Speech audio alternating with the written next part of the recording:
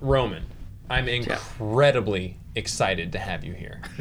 I'm incredibly excited to have you. How are we going to do this? There's so much. That's the thing. I have no fucking idea how to do this. And I'm going to be absolutely frank with you. Pretty fucking nervous about it. Wait a minute. You've already done this. Yeah. You tell us how to do it. You guys do this every time. We don't know how to do this. Am I proud of my thighs? Do I love them? Do I love them? I love them like a child. Am I proud of them? No, I'm not proud. Would you go to a Chinese restaurant, get a fine dish of chicken, and say, those are damn good thighs? But would you be proud of those thighs? No. You'd say, I ate the right chicken. I got the right damn thing. good thighs. Yeah. I got damn good thighs. Am I proud of them? Have I worked for them? Yeah. Am I proud? I'm not Django. saying I'm proud. You drink a big old glass of whole milk. I imagine you only drink whole milk. You take a big old sip of that whole milk. Yeah. And you don't say, boy, I'm proud of that whole milk. No, you just drink the whole milk. But your thighs, I'm proud of your thighs. They're creamy.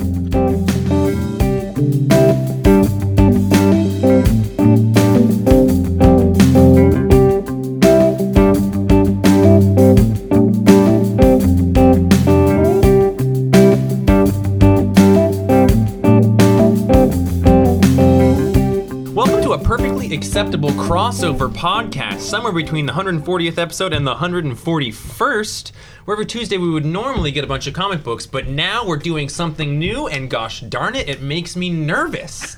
I had to put socks on because I'm a clam man. Every Wednesday we read 2 trade paperbacks. And a stack of curl comics up in a that ball. Roman wants to talk about right now. So you hopefully are tuning into this because you've listened to the Infinity Content Podcast, or you're listening to this one and it's going to pique your interest to listen to the Infinity Content Podcast. But we've run a very special gamut for several months now planning to do this. We're both discussing the graphic novel Final Crisis by Grant Morrison and J.G. Jones and Doug Mahnke. We don't usually do this format. Roman, you usually do. Yes. So you're our linchpin. Infinity Content, yeah. We start off with a graphic novel, even a impressive tome like this, and basically start with page 1 and go through it page by page and summarize it and talk about it. So if you want that, check out the Infinity Content Podcast. If you want 4 people bloviating thinking they have the right opinion, you are in the right spot. Justin, I think you've got the start for us. Time. No, actually, the first word is light. Is it? Time, a measurement of movement through the stars that shine light. And with time, there must be change. Right. The birth of time, the separation of moments, and that is delta. We're going to do a lot of editing. That's what we're going to do this fucking podcast. Okay, so let's just get into it all together here. I'm curious, what are everyone's feelings about this book? Roman, you are sort of the bridge between 2 podcasts. I love this book because it's Morrison weirdness and it gets into DC history, big cosmic stuff, and kind of in the 2 Superman issues are included, really drives home that it's about the power of imagination, the power of stories, the power behind comics, all comics and film and you name it, poetry, stories. Yeah, that's what I've got sort of for my major theme of this book is the power of story, trope, and possibility. Nice. Is what I so that to say, I also love this book and I really enjoyed reading it again. And I'm just curious, we've got sort of people from all walks of looking at this book right now. So what is everyone else's thoughts on it, Django?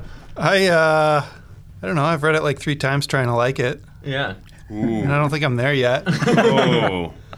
Do you not like it? I mean, you can respect something and not enjoy it, right? For sure. So there I am. Working with Django. Yeah. Yeah. Wait a minute. Yeah, I think I'm going to be one of the dissenting opinions here. I feel like it's hard to read and not as rewarding as I'd like it to be. That said, I've read it 3 times trying to get there, so it caught me somewhere. I do think that it is hard to read as a practice in general. Wait a minute. Reading. No, I think there is something. Yeah, there is like this book is not an easy read, and I think that there's a lot of reasons for that we can get into. Do we have a Final Crisis historian on the podcast tonight who might be able to tell us some of the reasons that it's hard to read? I don't feel like it's that hard to read. I heard that Jeff Figley has a certain background on that's minutia. I have taken acid. That's what I've heard. He has some insights that you've researched this a lot more than I have. For sure. I love this book, and a part of me wanting to put work into it is also knowing that Roman loves this book, and that he comes from a really different angle in most things than I do. But I think that while he does like some things more than me, and he does not like Naomi. The last two issues. I give things a certain degree of legitimacy when Roman likes them. So, in that way that like a month ago I was like, I hate Ed Piskart, and then that I don't like not liking things. I don't like not liking people. So my resolve was to then look up and watch hours of interviews with him until I understood what I felt, and I turned out I really like him a lot. This book is like that to me. Justin, what do you think about Final Crisis? I like it a lot. I was reading it today for the first time. I'm probably, maybe the third time I've ever read it, and in different headspaces, drastically different headspaces. I read it in high school when everyone was like, Batman died in this issue, so I went back and got what I could and had no idea what the fuck it was about. Then I read it again, and it made a little more sense back when I was on my big Grant Morrison kick, when I realized I read Batman and Robin and was like, oh, Grant Morrison is a name of a writer who does stuff that I like. So I went back and read every Grant Morrison thing that I had. So is he like the first time you realized that it was worth following a creator? Mm-hmm. Grant Morrison was my first guy. Admittedly, I really disliked the Batman and Sun run. When I first read it, I was like, this is fucking stupid. I had a tough time with that as well. I was like, Man Bat Ninjas, why? But then eventually with R.I.P. and stuff, and I became quite obsessed and read it. And this time, maybe because it's my third time, and you just kind of learn to do the Morrison leap of faith, where you're like, it's all just going to make sense at some point. I enjoyed it quite a bit. It deals with so many of the themes I think I like Grant Morrison for. Ideas being living things, like how ideas become embodied. The War in Heaven, I think, is kind of the metaphor for that, how ideas come into the world, because they're these extra dimensional things. So going in it knowing that the new gods are embodied in human beings in this world, right, saved a lot of confusion for me that I did not pick up. And I think that is indicative of sort of the larger, and I don't even want to say problems, but the larger issues that people have with this is that there is a lot of assumed knowledge. There's a lot of and I think it's kind of classically Grant Morrison. I think he does a thing and he just kind of assumes that you know what he's doing, and that doesn't work for some people.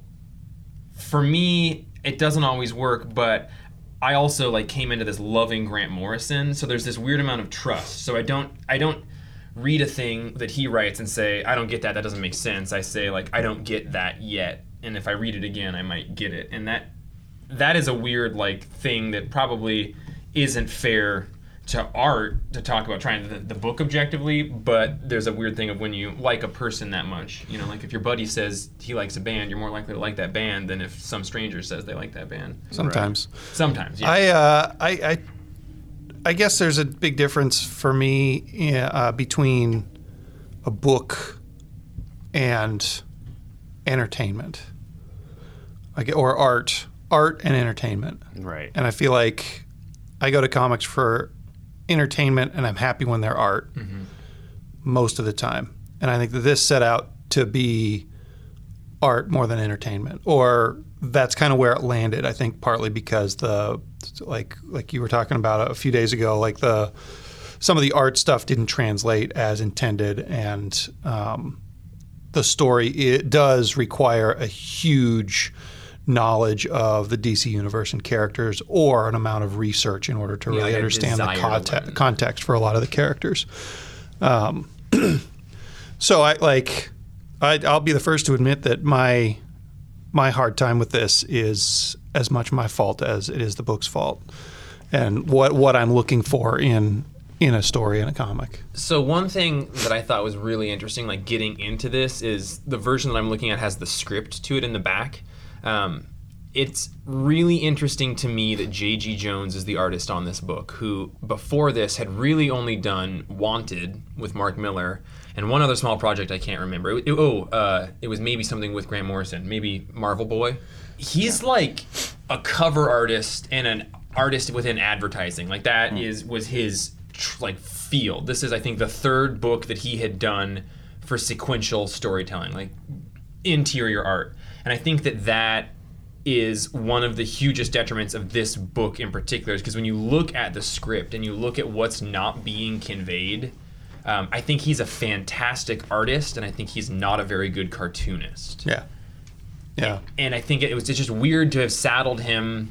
He's in that sort of school of Brian Hitch art, like it's kind of flat, and it's very like the humans are very human looking, but there's I don't know. I think there was an era in comics. It was not too long before this, where it was sort of like widescreen, kind of big, Brian Hitch, Ultimates, Planetary, like John Cassaday, like that type of art. This is a part of, and I think it feels very much like that group of artists. The panel layouts aren't super interesting. They're pretty cluttered. The art is pretty flat. You know, it feels just like that list of artists. Like right. They like dominated 2006 through 2009. Yeah. That was like what you were getting out of high caliber comics at that point, like big focus books, widescreen. What's this about, Jeff? Well, I mean, Justin, Roman. So everyone just interrupt me, because I've been like waiting to talk about this. So I don't want to hear me talk, but I do have a bunch of thoughts. I guess like what is, if you were to sort of, what's your paragraph? What is your summary of this book? Like what happened in Final Crisis? Does anybody want to give that a go? I mean, it's big. Darkseid fell to Earth, and Roman found out that is the fallout of wordplay, but there was a that actually continues directly from Death of the New Gods, a 12-issue miniseries by Jim Starlin. Yeah, it came out like the year before this. Okay. So this is like the all right. I'll have to pick that up and trade. Everybody forgot about because it wasn't really that good. Choke that down. I think that this is Grant Morrison trying to do the New Testament for the DCU. He's trying to kind of bundle up a bunch of stories and loose ends and tell a cosmogenesis that makes sense, bridging the new world, the multiverse, fourth world and the multiverse with superheroes. So we have all these parallel Earths and all these multiple things, and he's trying to build them into a one coherent system. This is the seeds of what Multiversity was built on. And you have fourth world living above them, and fourth world entities exist in all time frames, all spaces, and all times. And this is the story of how those gods fell to Earth and what they have to do with superheroes. So you see Darkseid being embodied. You see all these people getting their human skins, and the DCU interacting with these Jack Kirby properties that are above. Like if the multiverse is horizontal, this is like vertical and above. I think that's like a super important part of this whole book is kind of that True Detective in-brain theory, like the ability and the willingness to try and conceptualize a story that's being manipulated by an external larger story. So yeah, that's really hard to do. And if you're not like really willing to, I think, dance around with that, you're going to be kind of fighting it. Right. So fourth world characters aren't on this horizontal plane of parallel universes like the Monitors and stuff. They weren't. Yeah, and then they fell to Earth. They had an internal war, and because of that, they've fallen down. So Darkseid is trying to use this to create his new Genesis and enslave people with the anti-life equation. His new Genesis, then, right? Right. He's trying to remake it. He's trying to remake The War in Heaven is him trying to remake. And I only read half of this, but New Genesis, or the new God's world in his own image, and take control of the multiverse by like super fucked up enslavement, like destroying the free will of every living creature. Like everyone will become Darkseid. So this is Superman and homies, and he's manipulating the Justice League to be off-world, right? So he can can do this. So you're watching, in I feel like each thing that calls, Green Lantern's removed from play from betrayal, Flash has to outrun death. Like, you're seeing kind of trials for the superheroes that take him off world. So Darkseid can do his thing. And and each one of those things play into how they defeat Darkseid as well. Roman, do you have a sort of like, bam, here's your final crisis? Like, what happened? Because I think what is really cool about this book is that it's way more interesting to sort of, it's ripe to create your own meaning. And I think that one of the things that makes this so good is that you can get into the gears and look at what the story is, but I think it works so much better in a sort of metaphorical way, and sort of I also liken it to sort of the way that Justin described it as well. Yeah, that was a beautiful overall cohesive summation, kind of. I mean, I like that idea of in a way, Final Crisis is kind of like what it's describing as the world tree for everything else in the DCU. The issues, the two Superman issues, when he talks about thought forms and the big giant Superman robot / thought form, the one that Dax reality. Nouveau created after he found the first inconsistency within himself. Yeah, and that embodying hope and everything Superman and Captain Marvel and all the other Supermen embody. I don't know where I'm going with this. Yeah, that's Final Crisis. Very, very good. It's one of the main themes I feel in here. And it's amazing rereading this, how much of this inspired current DC stuff still. I mean, I think this is the story that where Morrison introduced the orrery of worlds.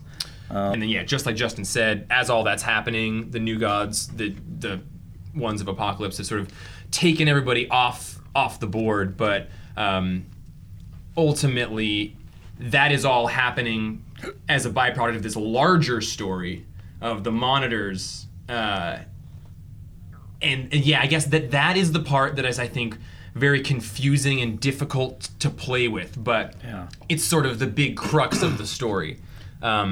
Is that the New Gods died because of an imperfection in the orrery of worlds that is allowing...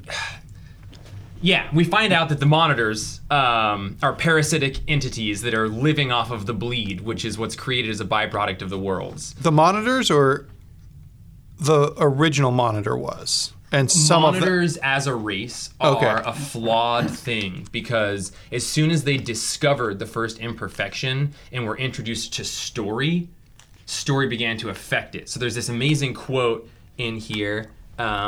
Story it makes them temporal. So exactly. So the Monitors have been contained through contact with lower dimensions. And there's this quote of, "We who were faceless once, we now have names and stories, heroes and villains, secrets and lovers. Through them, time has entered our timeless world." And because of that, these perfect, timeless ideas are now no longer ideas. And they're... whatever the original guy is, Dax Nouveau, he died trying to encapsulate this imperfection in the orrery of worlds, but it turns out he didn't actually die. That imperfection infected him, and he became Mandrake, which is this crazy... the worst of the Monitors, the vampire Monitor. It's the Monitor taken to the extreme, they say, and which is why what ultimately happens is this book is the dawning of the fifth world. It's the end of the fourth world. And that is men as gods and no longer separated. And so that's why at the end, Nixuotan does away with all the Monitors. So that's why it's like the final crisis of the Monitors. Right. But that machine is like one that like one of the Monitors had built because he became fascinated with Superman through going through the multiverse of worlds and always finding a Superman equivalent. So he built this machine as an ode to it. God, I love that machine because it's taken right from the like 50s and 60s crazy Superman stories and Legion of Superheroes stories. So, we've got this God machine now. The Miracle Machine. The Miracle Machine. I love it. It's my favorite part of this story.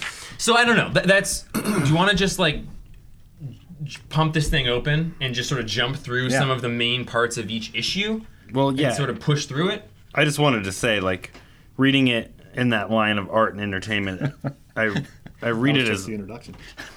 a creation myth, which is like a story of how the DC universe is birthed, and you wouldn't read that as entertainment or art or on like a literal way. And I feel like this thing is Grant Morrison talking about his artistic process, the way you bring ideas down and how once they're embodied, they're imperfect things. Like when you write a story, it's perfect in your head. And so that's why the theme of story and embodiment and like kind of the dissolution of matter is such a big important theme in this. Is he's like kind of being a monitor looking down at the stories that he's creating, as well as showing the struggle of these ideas living in the world. I've got a question. When this came out, how much of this was crossed over? Like, was this a DC-wide big old crossover event? Or was it like a few titles? So that's a good question for Roman. I know that there were 4 miniseries that were Final Crisis. There was Crisis of 3 Worlds, Revelations, Submit, Rogue's Revenge. There was a number of one-shots for sure. Oh, okay. But I don't think this was like a Marvel event where they kind of put a Final Crisis banner on every book. Yeah, I don't remember there weren't big tie-ins across it. I don't remember that. There was the one-shots and what Justice. I think I have all the issues if you want to borrow them. Like, do you? I think so. I think there's like Grant Morrison has a quote that I think felt really true to me in terms of this book. But in an interview, in sort of talking about what he was getting at here, the interviewer says, "But still, the larger picture here: sun gods, heroes with weapons of light, angels, super cool teens, and funny animals joining together to kill a creature of darkness that was sucking the life out of the world. Metaphorically speaking, well." I guess that's a pretty big metaphor for what you're wanting to do with Final Crisis, right? And he says, well, your first sentence is a description of everything I love about comics. I just wanted to do the kind of comic that I and others like me want to read. Apart from 1 or 2 things, I'm not getting much of what I'm into from mainstream hero books these days. They're all well crafted and I enjoy the work of all my old favorites as usual, but even with hundreds of books a month, I still can't find many comics to deliver exactly what I, as a reader and a fan, am looking for from superheroes in these changing times, and that's why I wrote one.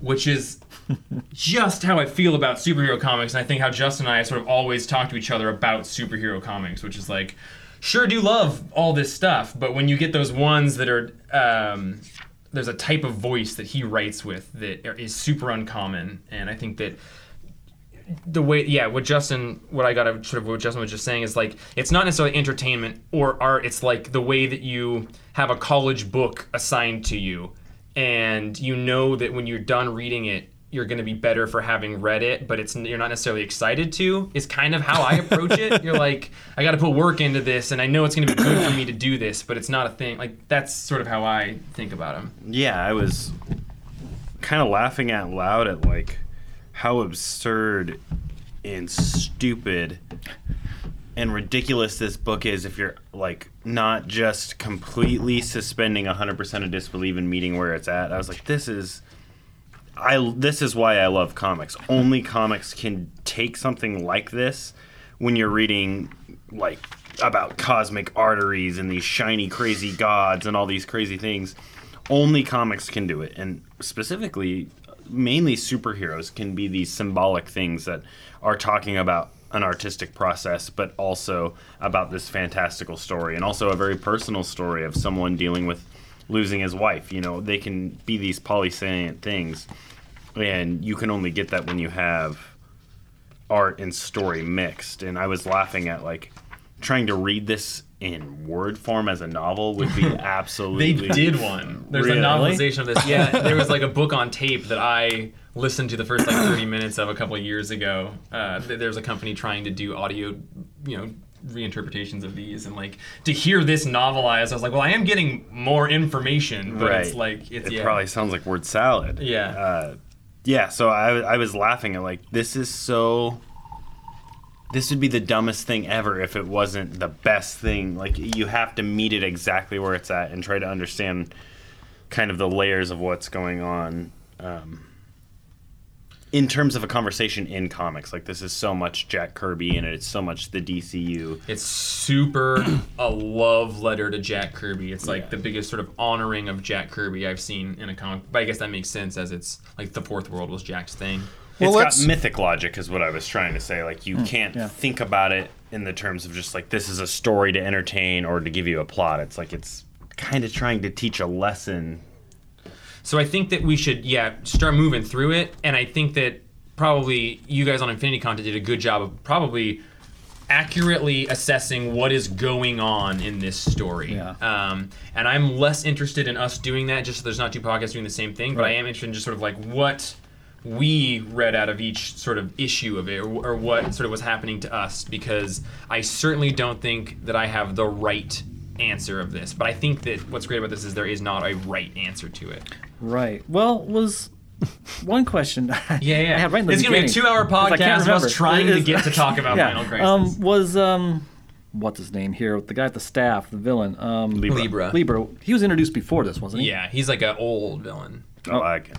Oh, okay, because I thought he was a fairly, other than that one appearance in the 70s, I thought he was a fairly new villain at this point. I just know the 70s appearance. Yeah. So Libra's assembling these villains, and they're up to no good. They're up to no good. But Libra's a weirdo. And he's trying to take over like the super club of villains, or what is it? It's like, your third tier. Yeah, I forget their Legion of Doom. Because it's not the Legion of Doom. It's not is it Secret Society? Yeah, the Secret Society.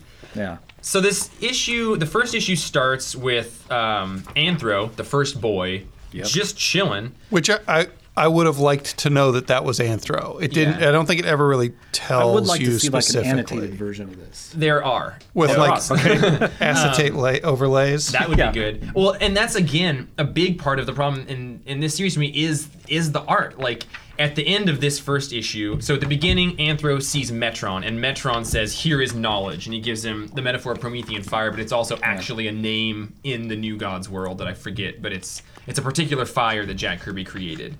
At the end of this issue, we're seeing Kamandi show back up to Anthro.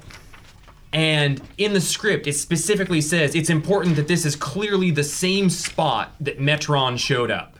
And there's there's no really indication of that. And that's just one of 100 instances in the first issue. In fact, information not conveyed. We're after Metron gives Anthro fire, we're taking to this scene of a bunch of Neanderthals fighting one another, and what's important is that that's Vandal Savage, and his clan of the bear or whatever is fighting the clan of the deer or the clan of the bat or something.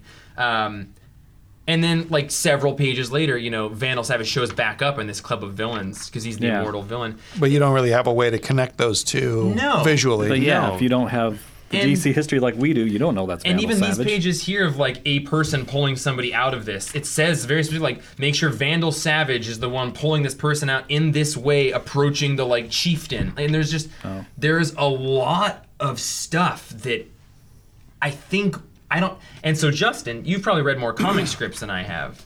Yeah. I have to assume there's a lot of stuff that gets lost. But there seems to be a ideally lot not that much lost. I have had people do sketches and stuff of what they think is going on, and there is some loss, but he's talking to Vandal Savage. Libra is talking to Vandal. He addresses Vandal Savage in the room. Yeah. So I feel like it's very deliberate, and it should have been conveyed that this is a flashback of Vandal Savage and kind of the hoarding of knowledge and what it does. I did not realize until you said that was Vandal Savage, which is totally another layer of context that could have been fleshed out. It's on the very first page, actually, it wasn't until halfway through reading the collection that I realized, first page, that's Darkseid falling. I thought it was Orion. Yeah, right. Because next time we see a new god, it's Orion laying there. He's just fallen to Earth, and he's all burnt. Supposedly. Here's another interesting thing about this first issue. So Metron gives Anthro fire, and then our transition from prehistory to the modern day is through fire, right? Like the detective's lighting a cigarette after we see the fire burning. Fire is a huge people, metaphor throughout the whole series. And then they kill John Jones with fire, right? I didn't notice that was all related on my third read through. and Barry running through time trying to outrace that bullet, and he's often kind of on electrical fire. Oh, I'm so excited for that part. I love the whole thing with the bullet. Oh, the bullet is one of my favorite parts of the whole thing, and the divine comedy of Darkseid committing suicide. So yeah, like Django said, using fire, we're transferred to Dan Turpin. Django Roman. Who knows who this guy is? I don't, but he's an old character, right? But I like him. He's an old Jack Kirby character. I'll abstain. I'm going to let Roman take this one. Yeah, and like that's why I'm so glad you're here, is because there's so much that I don't know, and I've just sort of read and tried to gather from a whole bunch of different places and of kind of what this is. But you were there for all of it. Yeah, and I don't know if he showed up first in New Gods. I'm going to assume maybe so. But yeah, he's this rough and tumble. Some people would say he's kind of based on Jack Kirby, just this rough, tumble, really tough guy, normal human. Detective, used to be around a lot in Kirby's books, or at least one of the series, in the 70s, and they kind of disappeared for a long time until sometimes in the Superman books in the 90s. And then this. His own book. Yeah, and then this, which I think, well, I won't say any spoilers yet. By the way, we're going to have spoilers. Oh yeah, if you haven't read Final Crisis, this isn't the way to read Final Crisis. Yeah. I don't think. You should read Final Crisis and then listen to this, and maybe it will help. Possibly. Yeah. Spoilers in this episode are sponsored by Jeff Ryan Russell. Figley's barbecue sauce delivery Oh service. yeah. Oh, If it wasn't warmed by Jeff's hands, it's not. it's hardly sauce. But what Dan Turpin discovers is the dead body of Orion, the new god. Well, the almost dead and then dead body of Orion, the new god. Yeah. The son of Darkseid. Favor really absolutely. Quick and can I help you in some way? Yeah, I just need help with something. Really quick. Yeah. Can I be there for you? What's the detective's name? Dan Turpin. Slower. Dan Turpin. I love the name. And that's Turpin. another thing I brought for halfway through here. I brought us a big old fat juicy doober to light up. Doobie-doo. Django's first doob trip. What's a doober? Exactly. It's the Final Crisis magic. And after finding Orion, Dan Turpin. I just like 1960 whatever when Kirby's like, what would a cool tough guy's name A timeless be? tough. Yeah. Dan Turpin. That's it. That's Yeah. gold. Turpin sounds like a turtle. Yeah. It's turpentine. So yeah, like Green Lanterns show up and they're like, this is no good. We got a dead new god. Not even just an old god, a new one. And then Django, this is a particularly Django scene. In the garbage dump? Yeah, well, sorry. I was mostly thinking that those villains felt super Giffen and DeMatteis to me. Yeah. Sorry, also it's garbage. The Garbage. Yeah, the Mirror Master, Grant Morrison got to play with in Animal Man like number 2 or 3, which was another book that he ended up talking a lot about story in Animal Man. Yeah. Yeah. Like, oh, Dr. Light. Oh, gosh. But in this scene, Still a creep. Dr. Light Yep. and Mirror Master basically go to charge Metron's chair with sunlight, which is what it requires to run. And upon doing so, they acquire it somehow. And it goes to Libra, who is at... Not the best scene transition I've ever seen. No, and also like this whole... The girl fighting for it, when you read the script there, it's just very, very different. Like, I only have the script to one issue, and I couldn't find script pages to the other 6 issues of this series, but I would love to read it. Like we have them, it's like, okay, we got the chair, but then the scene ends with him like stepping on her face, and then Libra in the bottom panel in the chair. Like Yeah. they don't bring him the chair, he's just in it. It's a strange way scene transition. And is there a time jump as well? Possibly, yeah. There's got to be some. Yeah, in You this got to book, get there's that some chair time there, jump. baby. Yep. But he's just making propositions to this bad guy crew saying, hey, he's not saying Darkseid's name overtly, but he's saying, I'm Libra, I'm here to even the scales. The time of evil's triumph is upon us. You can join us or you'll die. And if you join us, we'll give you whatever you want. And to demonstrate that, what is his name? The Human Flame? The Human Flame. He gives the Human Flame what he's always wanted, which is to kill the Martian Manhunter Yeah. with flame. Does everybody know that that's Martian Manhunter's weakness? Apparently. And also, they just killed a really important member of the Justice League in one panel with no discussion. That shocked me and pissed me off when I read this issue the very first time after it came out. I was like, what? They can't do that to John. Yeah, you see one panel of him being dragged in the door, and then he's burning and he's dead. And I like how this fire dude in the background is so thrilled by the whole thing. He's getting off on it. And the weird, like, halfway through this scene, we get the shot of the human flame, like, using his cell phone to, like, videotape it or something. Like, yeah, he's taping it. That there's just, okay, I guess that's how it goes to news channels, because there is a whole funeral for John. The faces on this panel when they're filming it are so bad. Yeah. Lex. But that super high-tech cell phone in 2008. Yeah, and Vandal Savage, he looks cross-eyed behind him. I like the fact it's a flip phone, because it was 2008, but also the fact Human Flame, yeah, he'd have a flip phone. Yeah, he's on prepaid. And after this, we're sort of seeing some news broadcasts of what's going on in Bloodhaven, which is where Command D is beneath ground. And Bloodhaven is basically the staging grounds for Darkseid and, you know, the whole crew that he's got. Those peoples. And it's where Nightwing hangs out. It's also where Nightwing hangs out. It also got nuked. It got nuked. So then we go to this club here where... The Club Darkseid. Club Darkseid. And this is something that is a big part of the Seven Soldiers of Victory run. Darkseid possessing Boss Darkseid is a very big part of that. All right, so I'll get the trade paperback of that, too. Yeah. Got the issues if you want to borrow them. I got the issues, fucker. I know a guy with the issues. I'm missing one. Probably got it. Which one? You do know that they're all 4, right? I don't You tried remember. to tell me they were all 3 recently. Oh, then you're should have potentially been. missing that. Dan Turpin talks to Boss Darkseid, gets real ooked out by him. And a bunch of kids, which is what he's actually looking for, is the disappearance of several kids, and he finds these kids here, and Boss Darkseid's being a real creepo. Cut abruptly to what Grant Morrison described in the script as what he wanted to be the largest scale zoom out that comics have ever seen. And it's not. And this is what we got, and it's not bad. This? Yeah. Of the Earth?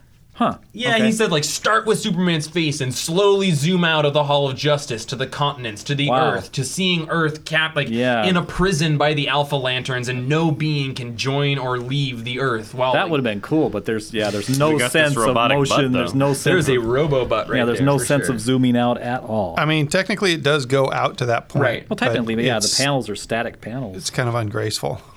Yeah. Though it is a really cool job. The GLs have encased the Ooh, Earth nice. in a in a big Green Lantern Turpin energy net. net, a Turpin net. Big Yeah. old Turpin net. And then we sort of get taken to the Orrery of Worlds and the Monitors. And this is where we sort of get introduced to the actual crisis that's going on here. This is a beautiful page of the first appearance of the Form Orrery of of Worlds. glass of a water, shape of a Turpin net. Turpin net. And what we have here is we learn that Nix Uotan, who was the monitor of a planet where everything died, was stripped of his duty. I just laugh And because I love that name. Nix Uotan. Nix Uotan. Yeah, it's very, very good. DJ Nixu DJ Nix.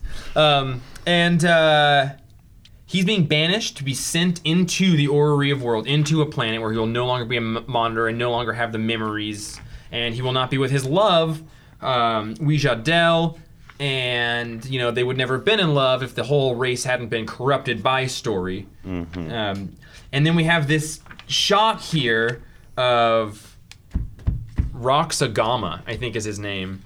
And Roxagama. this is a panel that never made sense to me ever in my reading of it, but it's he's got his hand and he's sort of whispering, and it's supposed to be a reference to Silver Age comics when bad guys would look at the camera and talk to the camera, and it's supposed to be this meta statement that is just like super not conveyed. Yeah, because it looks like he's talking to somebody that the page got cut in half, and he's talking to somebody off screen instead of the reader. It's Yeah, and I didn't get that until you'd explained that to me. and I only got it because the script explained it to me. Just at the end here, we see Anthro one more time, and he's drawing this symbol. It looks like the symbol that Metron gave him at the beginning of the issue. And out of nowhere, Commandy shows up from Command D, and it's got the Commandy world as depicted on the first issue of Commandy. And it's saying, Metron gave you a weapon against the gods. We need it now. Which is actually a kind of huge answer to this whole story that you wouldn't get until you've read it several times, but that symbol, that circuit, is the New God language, the New God word for freedom of oppression or freedom from like oppressive ideology. It's the life equation. It's the life equation. It's the extreme prevention of anybody having control over you. Mm-hmm. And then we wake up to Nixuotan waking up here. That's issue 1. I promise I won't complain about the script because I don't have script pages for anything out of there. But I love this book. But it was very apparent to me that there is a lot not being conveyed here. The number of things that you just had to clarify because you read that one issue 2 times, once with pictures and once without, is fucked up. Yeah. Like, for an editor to let that be printed is criminal. And like that's not fair to the reader, and it's not fair to the writer. But it's also, I enjoyed this book before knowing any of that. I didn't. And that's super And I fair. might enjoy it a whole lot more if any of it made any fucking sense. Like if any of the connections that Grant Morrison wants you to make were possible to make Yeah. at all. Like without that script, there's no way you would know that this guy is Vandal Savage. And agree. That's garbage. And there's no way you would know that Anthro is in the same place. Is he in the same time? Like, is this a few days later? So was Anthro hanging out in the same time as the way I Command D? interpreted that is that since the world of the great disaster and the half submerged Statue of Liberty behind him, there's some kind of Apes. there's some kind of time meld there. So you see Commandy's world kind of flash into view behind Anthro's world, allowing Commandy to come there. Exactly. And Planet of the Monkey It's Guys. just like an unseen portal mesh. And that's Darkseid pulling our reality into a black hole, and as such, time and space collapse. So moments of time were running into each other, occupying the same space. Cool. Show it better. I agree. Yeah, Like, exactly. I agree with you. it's super confusing. Yeah. and, like, Now to imagine be- when people were trying to read this as the individual issues as they're coming out. Because I remember a lot of people, I mean, they were dropping Final Crisis and all this. They're like, this is terrible. This is awful. God, I hate Grant Morrison. And yeah, it's really unfortunate. I don't- To be fair, because I was reading fuck them, but that I was guy, still Grant and I Morrison, still man. wasn't catching on. I was reading it more out of faith because I was like, I don't know what's happening until we got to the Superman I don't issues. think it's Grant Morrison's fault. But, no, it's not. But yeah. I don't. Like I you think said, that- I think it would be editor a should have been doing his job. unapproachable story and probably not a huge seller or massively popular book, even if it was more fleshed out in the art, because it is such a cosmic, big, talking about ideas and such a meta book. It would probably, and they have a spaceship fueled by music, it would probably be not a super widely reached book, but it does seem like there are some essential parts of the book that I read this book in a way that I'm not trying to figure out something Exactly. that makes logical sense. I'm trying to get like a higher meaning or a overall moral or message from it. So I'm pretty willing to okay, this part doesn't add up like a story should add up. But Or even the idea that I don't believe that I didn't get out of it what I was supposed to. Like, I might not have gotten exactly what he was thinking, but the fact that, 3 years ago, Justin and I were chain smoking cigarettes in a car talking about what Final Crisis was about is a pretty successful execution to me, even in spite of all the flaws. Like, I don't think a thing should be immediately evident. Like Mr. Right. Miracle's ending. I think the ambiguity of that allows it to be a discussion piece for a long time, and I think this whole thing is a bit of that ambiguity. it does seem like legitimately there is a very tight-knit story, which, Jeff and I would always defend it and say, oh, there's something there, even if none of us get it. But it seems like there was intentional pieces that would make this a lot more of a coherent read that were just Also, missed by- J.G. Jones, before this, had been diagnosed with some manageable type of cancer. He's still dealing with it. He Yeah. just got out of the hospital a And couple he days ago. quit comics for a long time right after this because of it. And Yeah. Doug Mahnke came on to pick up some of that slack. So Yeah.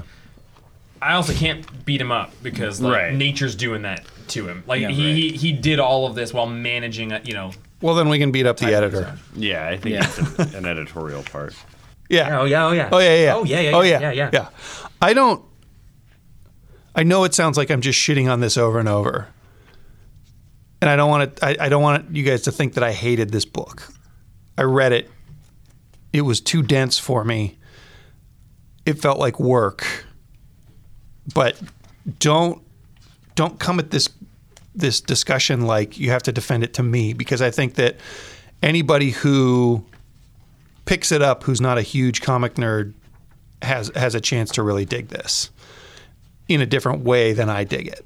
And so don't feel like you have to, don't tell Django. me why it's good, because I don't hate it. I just didn't enjoy reading it. I don't feel like that, but I think that the large consumer audience for it doesn't like it. Right. And is confused by it, and I think that's totally fine. It's like But- the honeydew melons are pretty good. And if you get a Christmas melon, it's a lot like a honeydew melon, but it just doesn't. It's not as good, and it's all the parts are there, but it's not what I want. I don't mess with a melon in general. I like a melon. I like a honeydew more than a cantaloupe. I won't. Yeah, I can't It's not an issue of can't. It's an issue of won't. Issue 2 is basically the introduction of the Sunny Sumo Japanese Super Friends team, Which I actually really liked. What do you guys think of the Super Young team? I like them, and I like that costume. Where have they been all Grant Morrison's life? I would read this comic every week. And then the other thing that happens in issue 2 is that the Alpha Lanterns show up, quarantine the area with a new god. Yeah. And they're kind of menacing.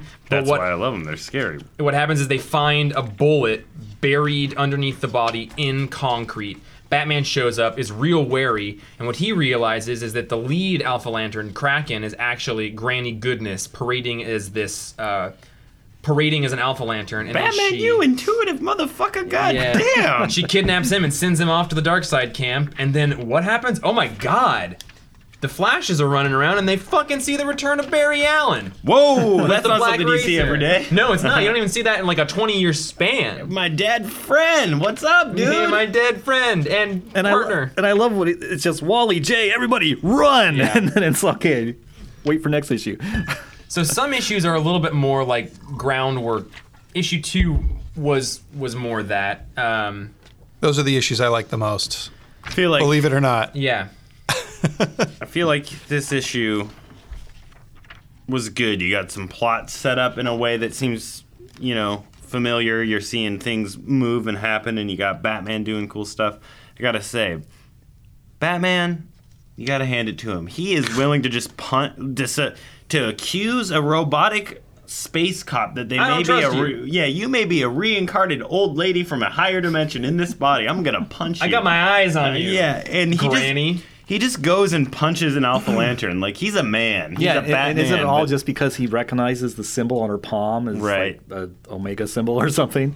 And Yeah, he just, she recognized the lantern, like she punched a lantern, and But Batman just goes for it. He's like, I'm just going to fight this robotic girl who I have no idea how powerful she is. I'm Yeah. just going to start swinging.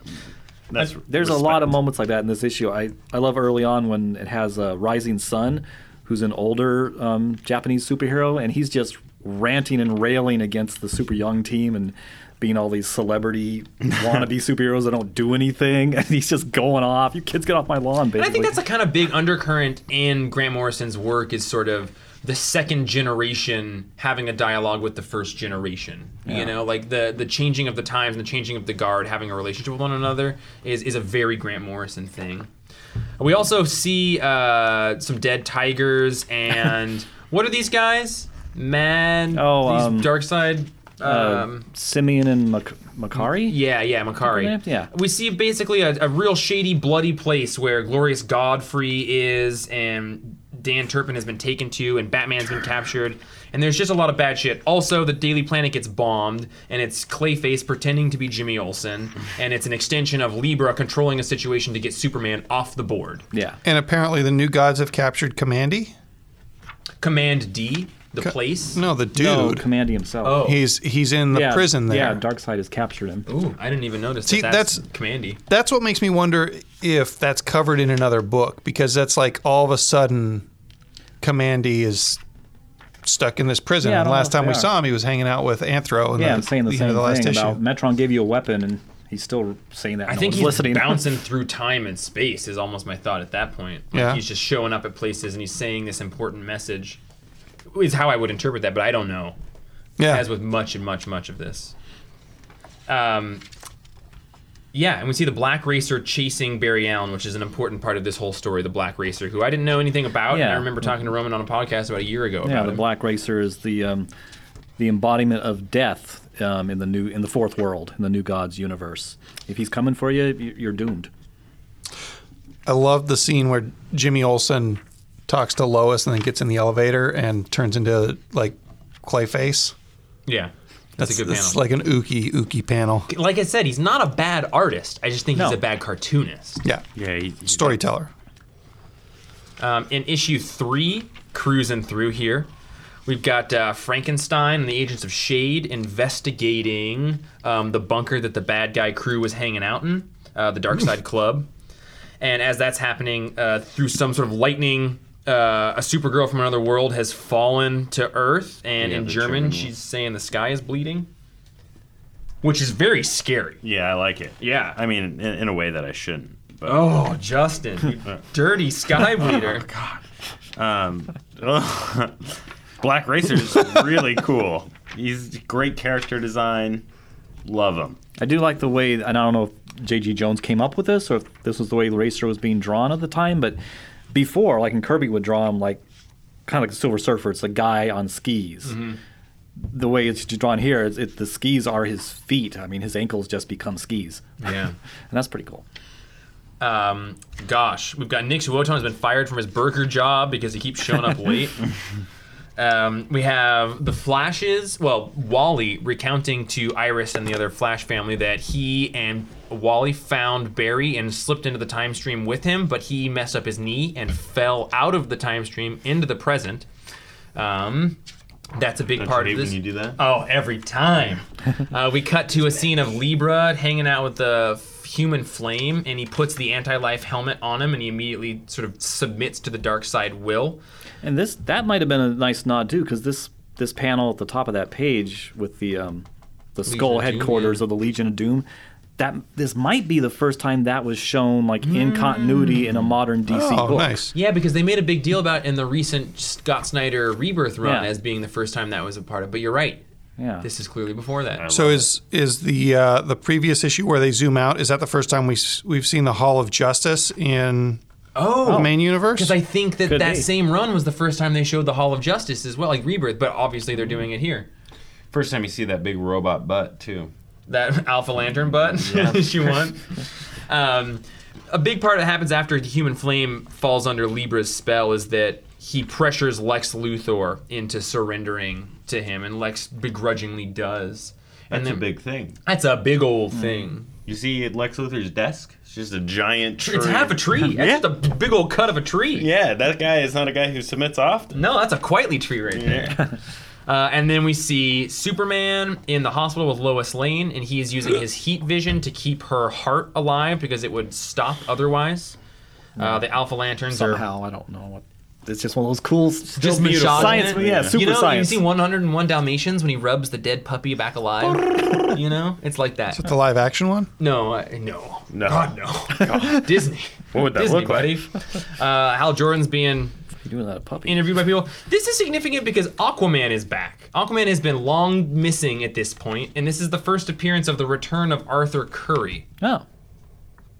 Did Grant Morrison not know that he'd been off the table for a while? He did. There's many instances in this story where somebody's like, well, yeah, why didn't you do something with that? He's like, I brought him back to let another writer do something with. Huh. There was a lot of moments where he was like, yeah, I wanted to bring this back at this moment so other writers could sort of take the reins with it. So you kind of glossed over the scene with Superman because the end of that scene has someone show up and tell Superman that he's got to leave right that minute to save Lois. Mm-hmm. And that's what kind of launches the Superman specials. Which are my favorite. For sure. Green Arrow, Alan Scott assembles the Justice Society because a bunch of bad stuff's going on and it's mounting. Sonny Sumo has a run-in with... So this part kind of confuses me. But Sonny Sumo gets attacked, and that sort of this team of superheroes gets attacked by a bunch of anti-lifers, and they've got their helmets and they attack those folks, but they escape. So I guess that's kind of the bonding moment of the super team squad folks. Oh yeah, when Sonny Sumo meets with Shiloh Norman. That's Mr. Miracle. Third Mr. Miracle, but he's not in his costumes. Okay, never mind. Yeah, I didn't realize that was him. And then we have Wonder Woman in Bloodhaven, and this is a big thing. Wonder Woman in Bloodhaven, she's going to check it out because this place is kind of ground zero for a lot of the bad stuff that's going on. And she runs into Mary Marvel, who has basically just become head-shaved, bondage Mary Marvel. Wearing a helmet with pigtails instead of a ponytail. And I believe what is going on here is that's Desaad. Yeah. It's Desaad. And one of the Apocalyptian new gods. And Desaad cuts her and cuts a vial open. And in doing so, she becomes the carrier for the Morikakam virus, which I believe is a virus that takes away people's superpowers. But more than that, it's what ultimately will cause her and 3 other big superheroes to become the female Furies. That scene has another thing I have a really hard time with, which is giant dogs that you can ride like horses. Yeah. You don't love that? I know that you're kind of spooked out by dogs. I don't. Can we unpack that? How did they get the dogs that big? Yeah. Who did that? Because up until this point, The Atom? sure. But has he been... I don't know in here, but those guys in armor But in and real the life, giant we get dogs giant dogs. are the Atomic Knights, which are in the old continuity are from one of the many alternate futures where some horrible thing has happened. dogs are So they're mutated dogs. Like a place where people grow long hair and thread it through helmets? Well, Yeah, gravity they wear is armor much 'cause it creates- heavier it's- on Apocalypse, They wear and iron dogs armor have because to it be protects strong. you from radiation. They're real hungry. So Okay. their bones are big. All right. Yeah.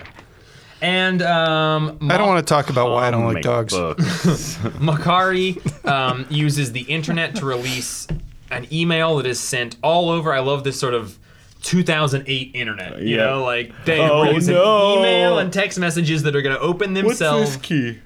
Yeah, what is that key, Django? The What's key that? that he uses beneath backspace. The anti-life key? Oh, it's we all right have here. that It's key. just above return. That's just the the slash or the pipe. just He's the just hitting enter, though. Yeah, he's hitting enter. Oh, he is. What's yeah, a never buzz? mind. What's buzz of this? Wait, enters the anti-life key the whole time?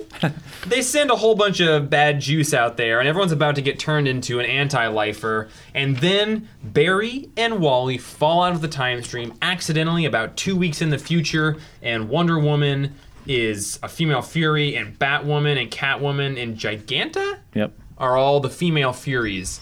Giganta, Damn if who that's not a cool reveal. Dr. Light was late for a date for Yeah. in the other junkyard, and first Mirror issue. Master was making fun of him for it. And also, I think that the art is not great. No, it's 2 different strip clubs. Never mind. There's 2 different strip clubs in this comic. Really? There's one, Striptease Twisters is where in the beginning, prequel the yeah. dude lands, and then when is the Barry flash and Wally stop, they're right in front of a live nude girls. So I don't know what Grant Morrison or maybe J.G. Jones is trying to say, but Too many strip clubs in their memory to be working with. more than 3 X's and they start taking off their skin is what I heard. Ooh, gross. On All right. Apocalypse, that's just 1 X. We're at Superman Beyond, everybody, which cuts to that scene where the female monitor that showed up, like Django said, is trying to get Superman to come away from Lois Lane. She stopped time. She stopped time. Stop time. time. She freaking, how's she doing? How's So They can go there's accomplish what they need to accomplish in That's just a a second. dispenser right there. there's something I didn't notice. sure you're sterile. That's not soap. That's hand sand. Oh, Yeah, never mind. gotta be Yeah. sterile, Gotta gotta be be- sterile. Yes, and Pure. Sorry. no, but It's pure L. That's a Like Kryptonian? Super Yeah, that's a fucking good. Kryptonian. I've been That waiting was all fucking night for that, all Roman. right. So Superman That's your Beyond. gooey duck. Hell of a gooey duck. Gathum. There's something that I noticed just tonight looking through this book about Superman Beyond, which was a Dark Knight 2-issue series. Returns reference. It's a No. year 1 reference. but close. No. Page 1 is kind of a flash forward, and she says, "Tell me, Superman, what shall we engrave upon your tombstone?" Or he, is that Mandrake? That's Mandrake. If you look at the last page of the second issue, what is engraved on the tombstone is to be continued. Yeah. I didn't notice that before. Like first and last pages reference each other. And it's also like an incredibly powerful symbolic element Right. that the whole 2 issues were anchored around, and that idea of to be continued is sort of Yeah. why Superman is Superman. But it starts right there on page Oh 1. yeah, that's a well done 2 issue.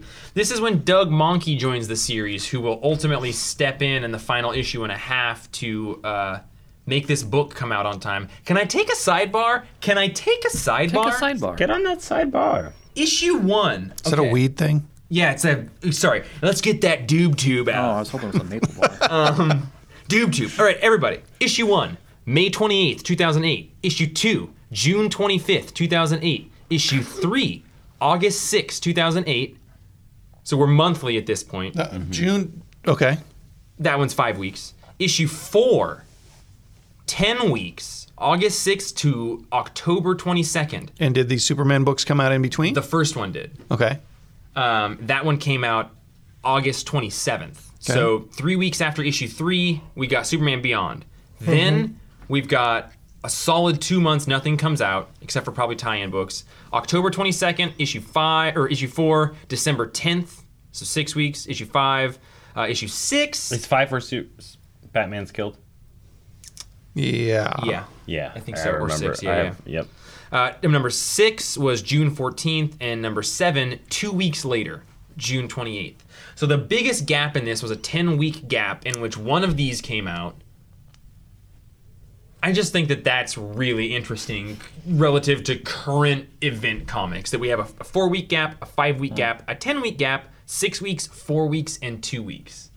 Now we're getting... Which made it even harder to remember what the heck was Yeah, I happening. can't imagine trying to do this with that much for space sure. in between. Also, I shove a lot of stories in my brain every week. But like Doomsday Clock, you know, like just the number, or like any book that like Kurt Busiek has been on.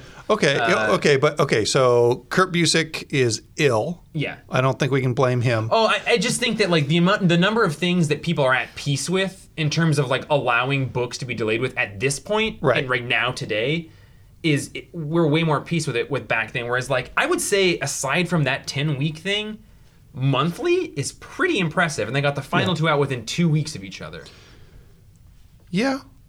I mean, contrast that with today, excluding Doomsday Clock and other books that have more meta things going on, like Batman Damned or whatever, but like War of the Realms. Civil War II and Secret Empire both were delayed massively. But not 10 weeks, right? Like all this did with they that extended them. Secret Wars. Secret Wars was delayed massively. Yeah. But not 10 weeks. 10 weeks is basically just saying, hey, for 1 month you're not getting the main book, you're getting Superman Beyond because that's as important as the main book. That's an extra month and a half. Has Doomsday Clock had a delay as long as 10 weeks between a book? Pretty sure it has. We're like I think a year behind where it was supposed to be. I was thinking about that today and just I'm really ready to finish it. Yeah, I'm really ready to finish it too. 10 weeks is a lot, but Grant Morrison and Submit also came out in that time. So like so there were still books. Yeah, there was definitely books, and Grant Morrison was still writing them. Yeah. Which I think I don't know. That's not a defend this book thing. I just think it's really interesting. When we did All-Star Superman, when we looked at that one, there was like 9 months between issues. Dude, the last issue of Planetary was 4 years late or some shit. Yeah, like there was one goddamn issue. Yeah, there was a year, 2 years between issues in that. So like, all that to say, pretty good job, guys. Pretty good job. Am I proud of it? I'm not proud. No, I'm not gonna say I'm proud of it. But I would drink that milk. I would put that milk in a glass and then in my mouth. And I would say this is a damn fine glass of milk. Am I proud of it? No. No. What happens in these Superman Beyond issues, Justin? Superman is really cool, guys. Just the whole time. He's got 4D vision. Yeah, he sure does have 4D vision. And he just kind of does it. Superman, Yeah, she just tells him. He's like, "What's that?" Okay, doing it. he supers the fuck out of this whole situation with his other Captain Superman. Adam, ADAM, So cool. is that the Dr. Manhattan analog. Yeah. So the monitor shows up and tells him that they need Superman. And he's like, well, I can't leave Lois's side. And she says, we're going to do this in 1 second. And it's going to feel longer to you. And then it takes 2 issues to do 1 second. Yeah. Right. Yeah. I think because she needs the greatest that- Superman to join all the other Supermen from across the multiverse. Someone should do this, like these issues, them being my favorite. I will just super jerk Superman for a billion, trillion seconds. I can just go into all the reasons why I love Superman. And these are some of the issues why I think we'll never get to what happens in these issues if I do these issues, because Superman is so cool. Believe it or not, these Superman issues were probably 2 of my favorite issues in this trade. They're Yeah, maybe my mine favorite too. part of it as Yeah, well. me too. Yeah. To put it in a real quick nutshell, this female monitor, who is actually the love interest of the monitor that went missing upon investigating the imperfection within the orrery. She's assembled a team to help her, and she is trying to outrun in her ship the Ultima Thule, which is designed to look like the Yellow Submarine because the Beatles are like a primordial instance of like novelty in music. So like contacting new harmonics, which music frequency is what the entire DC universe is built upon.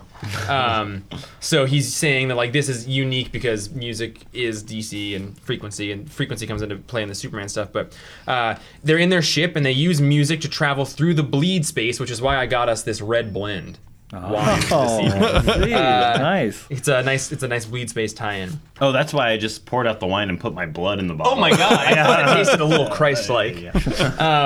But there's a sort of team of parallel reality Supermen. There's like Uberman. There's Captain Atom, which is your Watchmen analog. Captain Marvel's in there, and they are traveling through realities in the Ultima Thule, trying to escape this evil ship that is piloted by Mandrak that is pursuing I forget her name. Zilovala is her name. Is Mandrak, does his name mean something? I don't know. I don't like his name. It means villainous. Most of these monitor names that Grant Morrison made are built off or based on Kirby monitor names. Okay.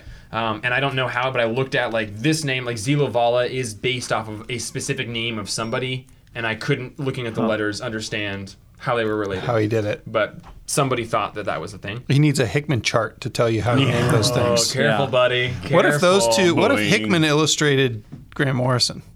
Grant Morrison could illustrate Hickman because all of the sketches that Nick Walton has in the book are all Grant Morrison sketches that he had given J.G. Jones for the book.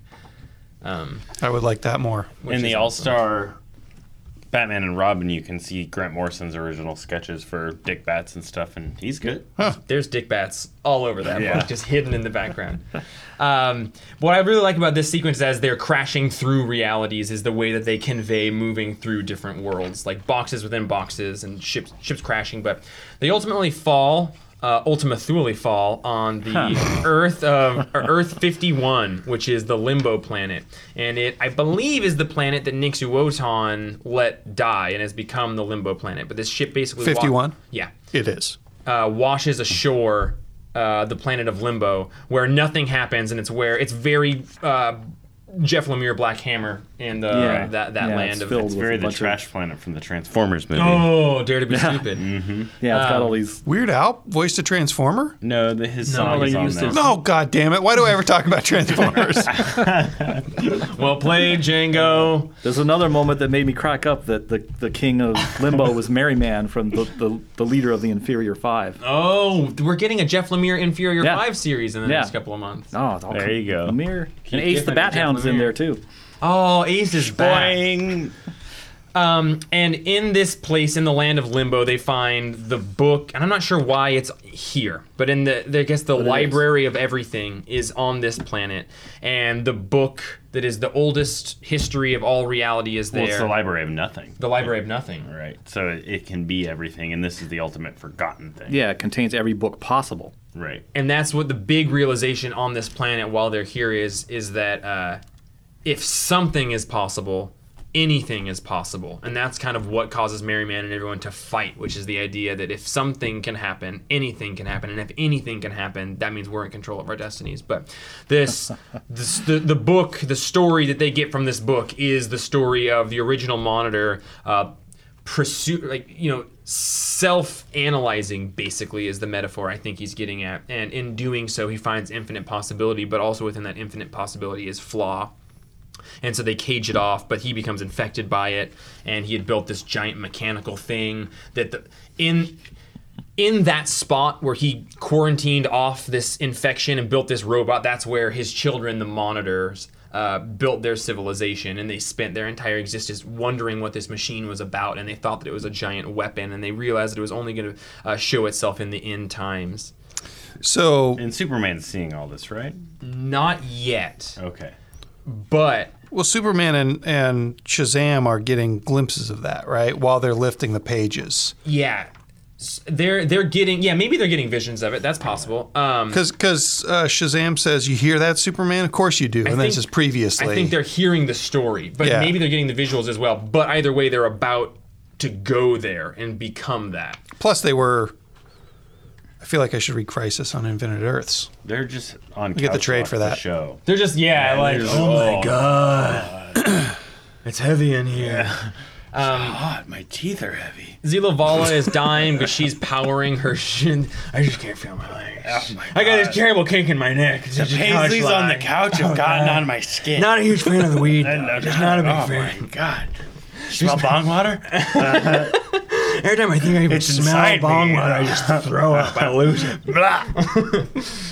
One time I drank bong water at a party. Oh, yeah. Threw up all over my girlfriend. Never spoke to me Threw again. up in my beer can. Then got so drunk I drank it again. Threw up in the beer can again. Left it. Superman. Zilovala feeds off of Uberman because she is a monitor and therefore a vampiric entity, and that's kind of a big part here. She feeds off Uberman. She realizes that Uberman is being powered by Mandrake. She starts to become Mandrake. That's no good. Ultraman shows up. Uberman. He's proud of those thighs. He's proud of those thighs. Are we proud of those thighs? No. We don't pride ourselves on material things like a thigh. No. Uberman? Ultraman? Ultraman, yeah. Thigh guy. Thigh guy. Thynal Look at crisis. those thighs. Yeah, thynal crisis. What we realize is that opposites attract. The whole reality is built on musical frequencies. Ultraman is the exact opposite of Superman. He's from the negative version of our Earth, so their frequencies are the exact opposite. And when you get two waves or sounds of exact opposite amplitude, they cancel each other out and create nothing or everything. So what happens is Ultraman and Superman touch, and in doing so, they ascend as universal constants, which Captain Atom is sort of explaining to them. And Captain Atom does some crazy shit. He does. Yeah. He's all big. And then Superman and Uberman become this giant machine that was built, but because Superman has a stronger will, he's able to control it. And then what pursues is a giant 3D battle with a robot Superman fighting Mandrake, which is what they find out, the first tainted monitor that was the first to explore the Orrery of Worlds and has been feeding off of the Orrery of Worlds.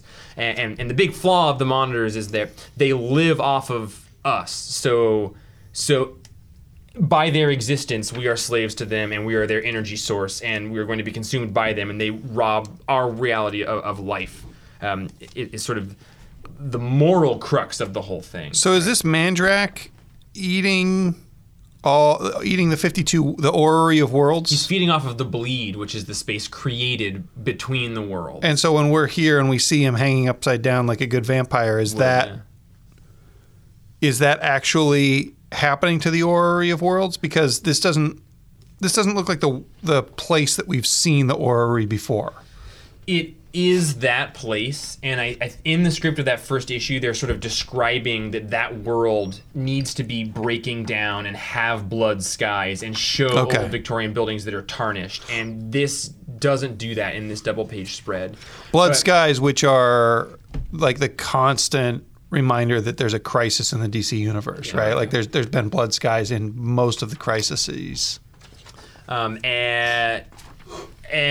Superman throws Mandrake off of a thing and realizes that he's literally the embodiment of all positive potential gathered together. Like, what's better than one Superman? Every single fucking Superman. He's the Omni-Superman. So, and he's pretty strong, right? He's a real strong boy. Yeah, he's real strong.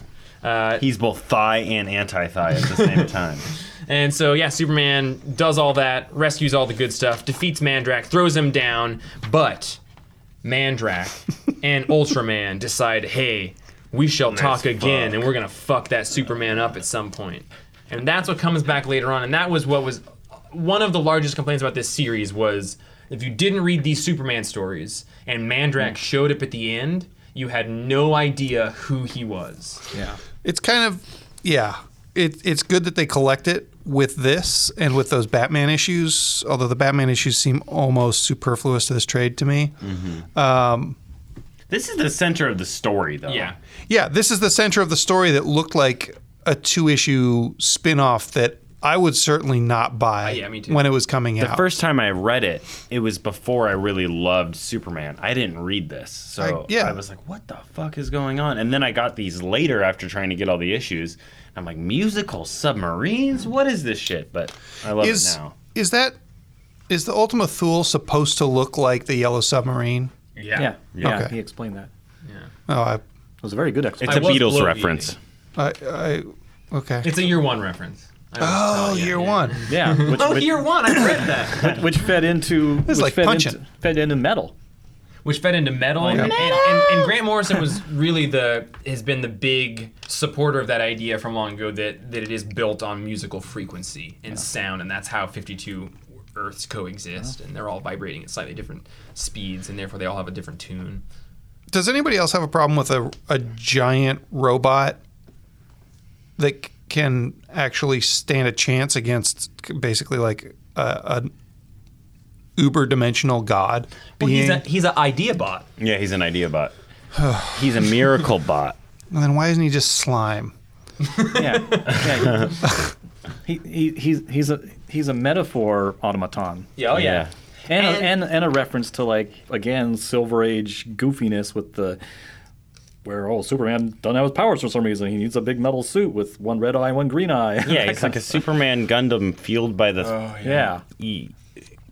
creative ideas of the universe. He's like the Eidolon to God. And like Billy Batson points out, kind of at the core of it, it's a love story. Mm-hmm. Not only Superman for Lois, but Grant Morrison for comics, all of us for comics, for stories, And for Kirby. and for Kirby, and Kirby's love for comics. Mm-hmm.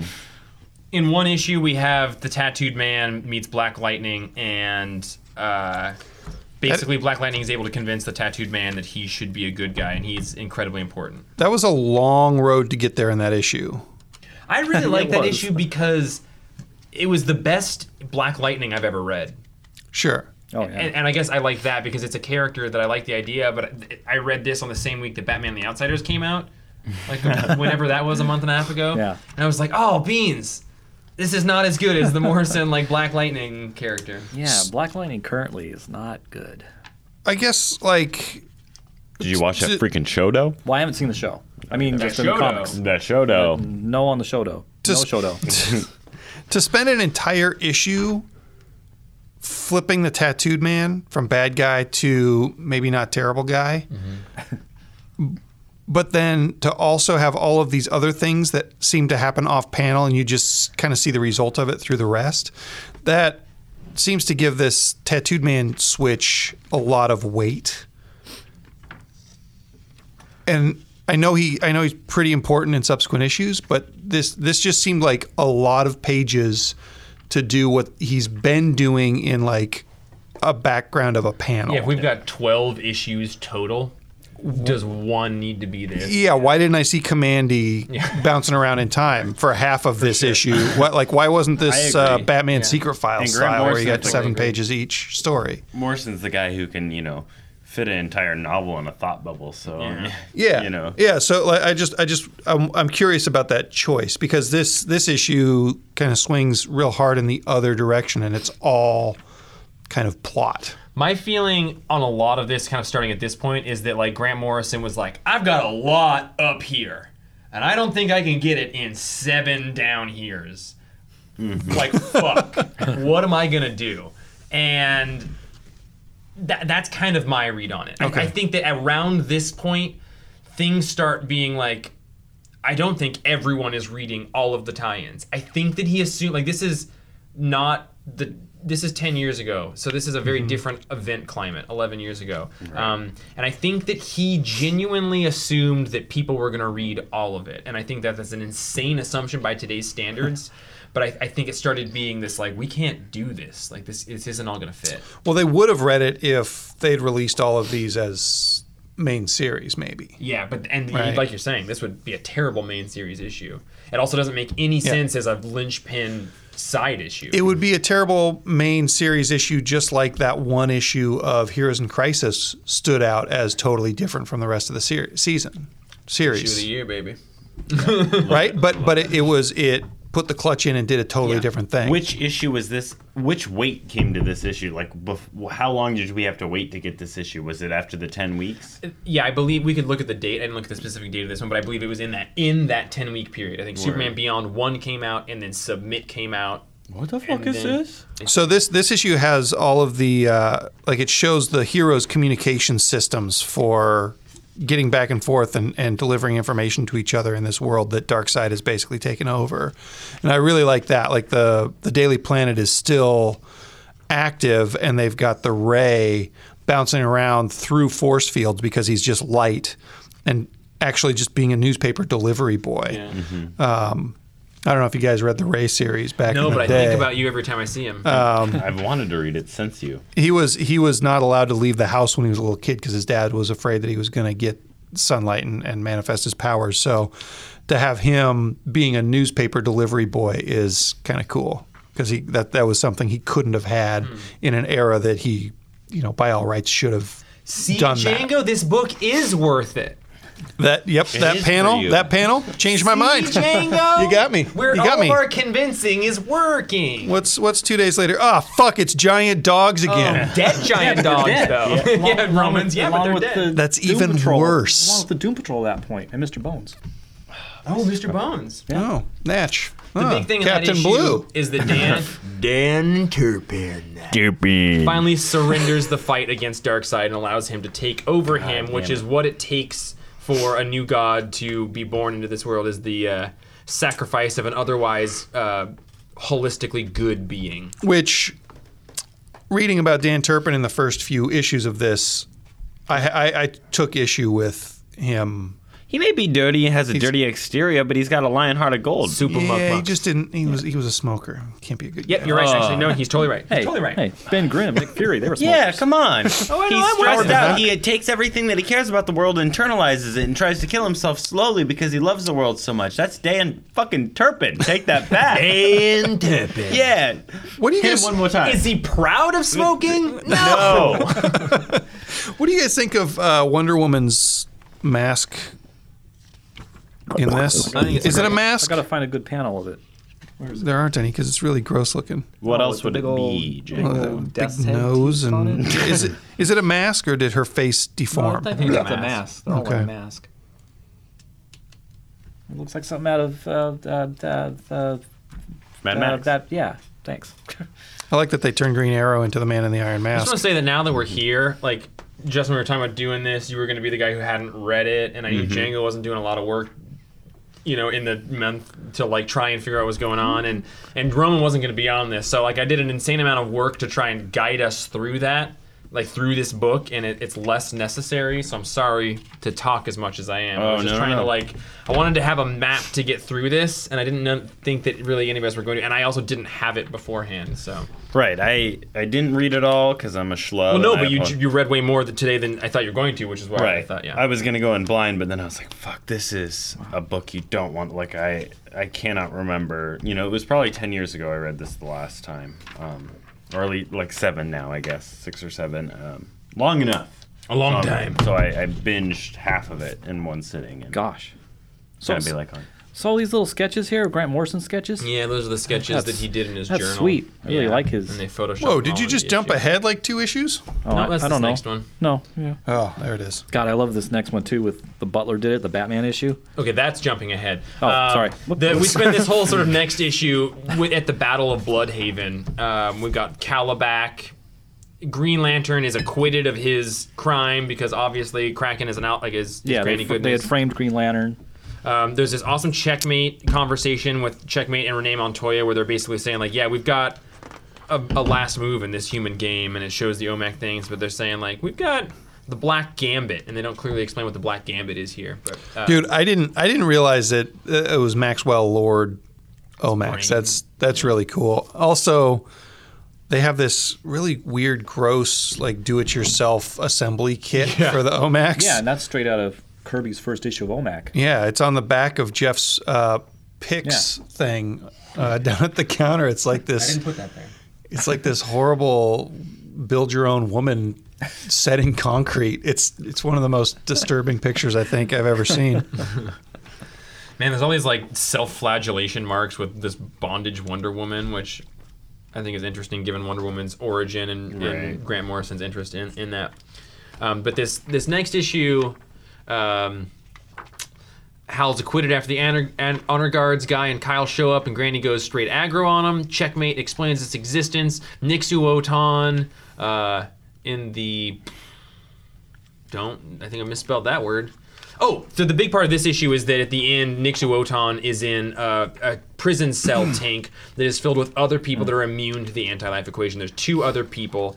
I love that sequence of them talking about, it's almost impossible to solve the Rubik's Cube in under 18 moves. And Nixu Otan is trying to remember this previous life that he can't quite remember that's plaguing him. And he's got these drawings of these characters that he does. And this chimp, who is actually the pirate chimp sidekick from Multiversity. Mm-hmm. If you remember that pirate chimp sidekick of Nixu Otan, who's the protagonist of Multiversity, is this chimp, and the other person in this room. I don't like that noise Roman just made. Let's take it back. Is Metron. So as soon as Nixu Otan... I've been meaning to ask Jeff, who is this chimp? That's the, well, I this thought hairy it was guy. I thought it was the Shaggy Man Chimp. or something. I thought it was Detective Chimp, who you would have known about. But it's not. Yeah. As soon as he remembers Wisha Del's name, the crippled person with the Rubik's Cube solves the Rubik's Cube in 17 moves, and thus ushers in the 5th age. Gods as men, the new gods are all here. But at the same time, Darkseid is just under half of the population, and he's talking about how when he speaks with 3 billion hands. When he sees, it is with 6 billion eyes, which I think is just such an awesome, like, World War II thing, like Hitler shit. Okay, 2 things. One of the things I think is really important in this issue is that we find out that isn't this the one where we find out that if you draw this design on your face, you're immune to the anti-life equation? Very possibly. Or the one before this. But yeah, like the circuit. Yeah, you draw the circuit, and that's part of Miracle Man's costume design, and that's how you escape. The fallen devil god is dragging us down with him into a deep, dark hole in time with no light, no hope, and no escape. That's where I come in, Mr. Terrific. You see this pattern we all painted on our faces? Tell your people to do the same. I really liked that. Also, if I know this is probably only going to be a discussion for Django and Roman, but this thing where Darkseid has taken over half of the population, like he has, is basically what Starro does, right? But he puts a star on people's face instead of needing an anti-life equation. Yeah. I love Starro. And they act in a similar way, like hive mind zombie sort of movements. Oh. Yeah. Nice. Yeah, and I like the circuit on the faces because we saw Anthro was the first one to do that back when Commandy showed up. Oh God! After was painting it. Hang on, let me face. flip back at after he did 700. Yeah, after he did it. Just there it is. Yeah, it's the circuit. Yeah. Yes, I think it's interesting. So in this point, all the Green Lanterns start falling towards Earth, but they don't, because of the Alpha Lantern. The Guardians of the Universe, the Guardians, or whatever those green little aliens are called. Guardians of the Galaxy. Enact Krona Protocol, which is the crazy Guardian, right? Krona. Oh, right. Yeah. So they have Krona Protocol, which takes the giant lantern and puts it into a pocket reality, which is why all these lanterns have to ultimately fall to Earth because they can't use their rings to fly there. Because they'll run out of juice. And time and space is collapsing around it, so they know that gravity is denser there, so they can just fall into it, but they can't like speed up to do it, which is... So anyway, that's that issue. Batman issues. Well, I think I really liked the second one and didn't really like really liked the first one and didn't love the second one as much. I was so pissed off because before I wanted to read Final Crisis, I wanted to get caught up on Batman. That's why I got into comics as an adult. And like these 2 issues were ones that I got, and like just with no context trying to read these was like, what the fuck? With context, it's even kind of touch and go. Yeah, these were wild issues. It basically just kind of takes you through Batman's like fever dream while he's trapped by Mr. Simeon and Lobo Eyes guy. But the big reason and the way that he's able to get out of this is that Alfred is not Alfred. Like, Alfred isn't the voice of unrelenting support and love for him. So you can tell that the wrong person was writing Alfred. Yeah. Right. Like, this isn't being constructed. So the Lump, which is a classic Jack Kirby villain who, traps people's consciousness in a machination of their own, has done that with a lump of their own. has done that with Batman, and he gets out because he's Batman. Don't you have some things to say about Batman? Batman. Make me stop talking. They do the punching thing. He did the thing earlier with the Alpha Lantern. That was good. There ain't no friggin' bat. I gotta watch that movie with you one day, man. Yeah, I love it.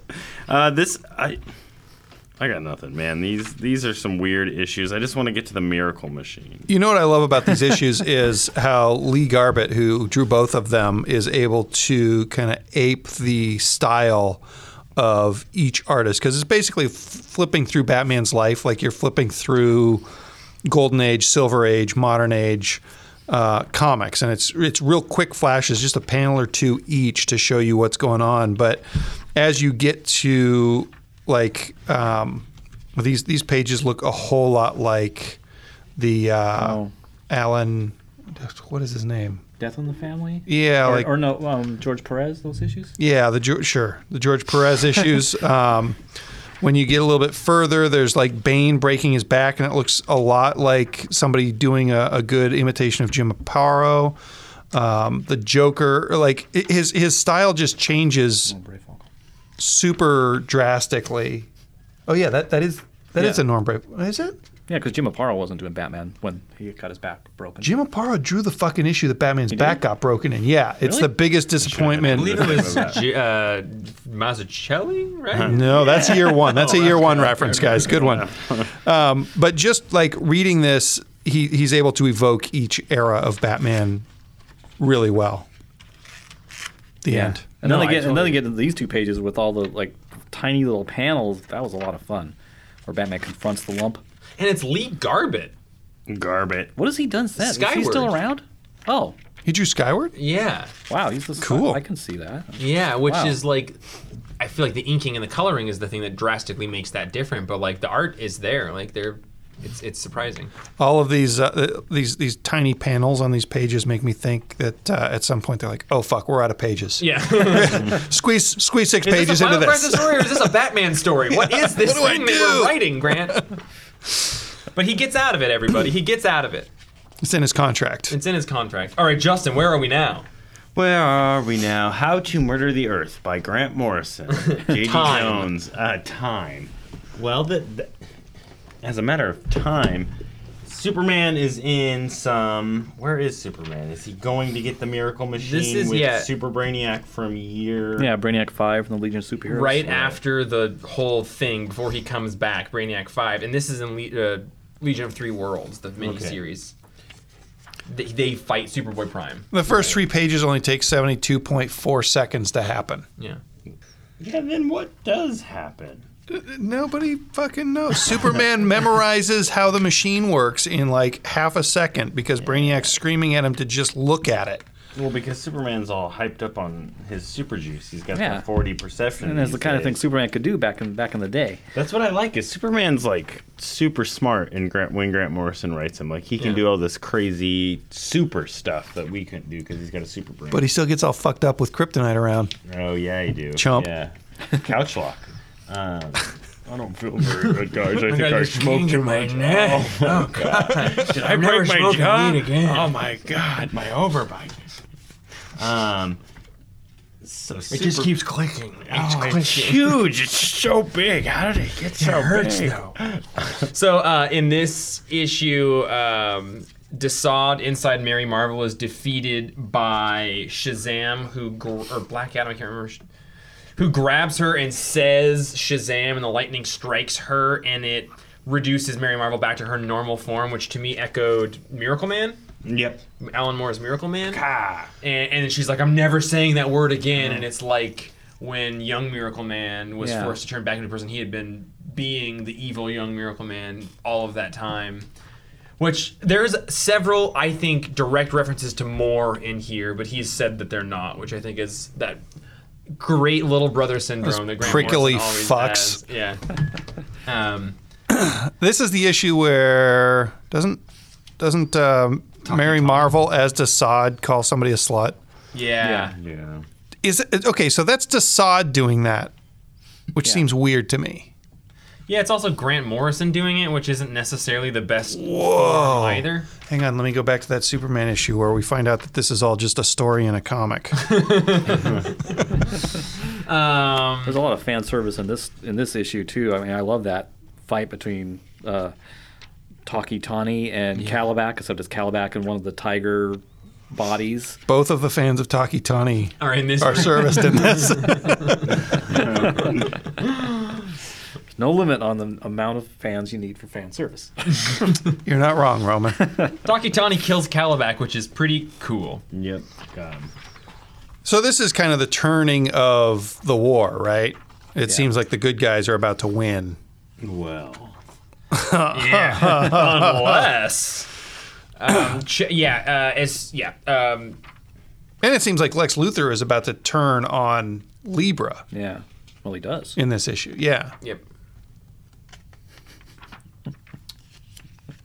The Black King of Checkmate shows Montoya the Black Gamut, which is a plan to repopulate a dead Earth with our own Earth at a time of devastation when our Earth is going to die. And Lord Eye are these text bubbles, and that's Brother Eye using Maxwell Lord's psychic powers. Then Batman, in the ultimate act of defiance of his character, shoots the Radion bullet that they found that had been shot back through time, which we didn't really talk about how awesome that concept is, but a bullet was shot backwards through time that killed Orion, which started this whole thing. Wasn't that how Captain America got shot and came back too? Within 2 months of this? Yeah, I don't know. It was like parallel time bullets. Oh, was that a time bullet? It was Captain America. It was a time bullet. Thing parallels. Then Bucky becomes the dude, and the whole thing has a weird parallel. Marvel and DC. Separated the womb. Yep. Batman shoots the Radion bullet at Darkseid, which is the original bullet that Darkseid would fire later on in this series, thus ensuring his own fate. He shot this bullet, which is the only bullet that can kill him, because it's the only bullet that can kill a god, because it's radioactive to a god. Batman shoots him, but only after being hit by the Omega Sanction, which looks like it kills him. It does kill him. Which, in fact, sends him back in time. Spoilers. Just like the bullet. Django, it's all right. There's a final page that editor made him put in that shows that he's not dead. Did you guys know that I read all of the fucking Return of Bruce Wayne after I finished this? Oh, to find out what happened? Recently? Pretty recently, yeah. Yeah. And? It's fine. Did you read it alternating the Batman and Robin issues? Hell no. It goes from fine to pretty good. Yeah. The way that it came out. That much more sense. Yeah. That little... Yes. Superman shows back up after Darkseid has been shot by Batman, and then Batman quote-unquote dies. Okay, hang on. Or falls into a lake. Who knows? That's my point. Rest in peace, Batman. This is about where I started losing the train here. Is Darkseid actually dead? Did Batman beat him? Darkseid is shot with Radion, which is a cancer-causing thing for gods. So he is going to die, and he didn't need to shoot him anywhere fatal, but Radion will kill a god. Yeah. Okay. And in a couple pages, or maybe the next issue, we see the final essence of Darkseid still sort of making a play, but he's not dead yet. Superman shows up, he blows up Command D in a huge fit of rage that we don't understand, that clearly surprises Supergirl, until we see that he emerges with the dead body of Batman from Command D. And he's holding him just like he held Supergirl. Yeah, from that OG Crisis. Yep, with the red skies behind him and everything. He's not crying this time, though. He just looks stern. He's just bummed. That's his buddy. Man, Justin, if I had to hold your dead body... Fuck. God. Or vice versa. Yeah. Can you imagine? Either one of you better fucking cry. I'd probably cry. I'd also be really bummed that your clothes just don't fit. Like, look at his ribs. Come on. Yeah. Eat or something, Batman. I don't know, or how Alfred Taylor is better. I think he's got SIBO. What's interesting in this issue is, in those final pages, Doug Mahnke has taken over art for the issues. And we're glad about that. We are. Okay, so in the very first page of the next issue, the final issue, which has Superman on the cover, we start with a Watchmen reference. Oh?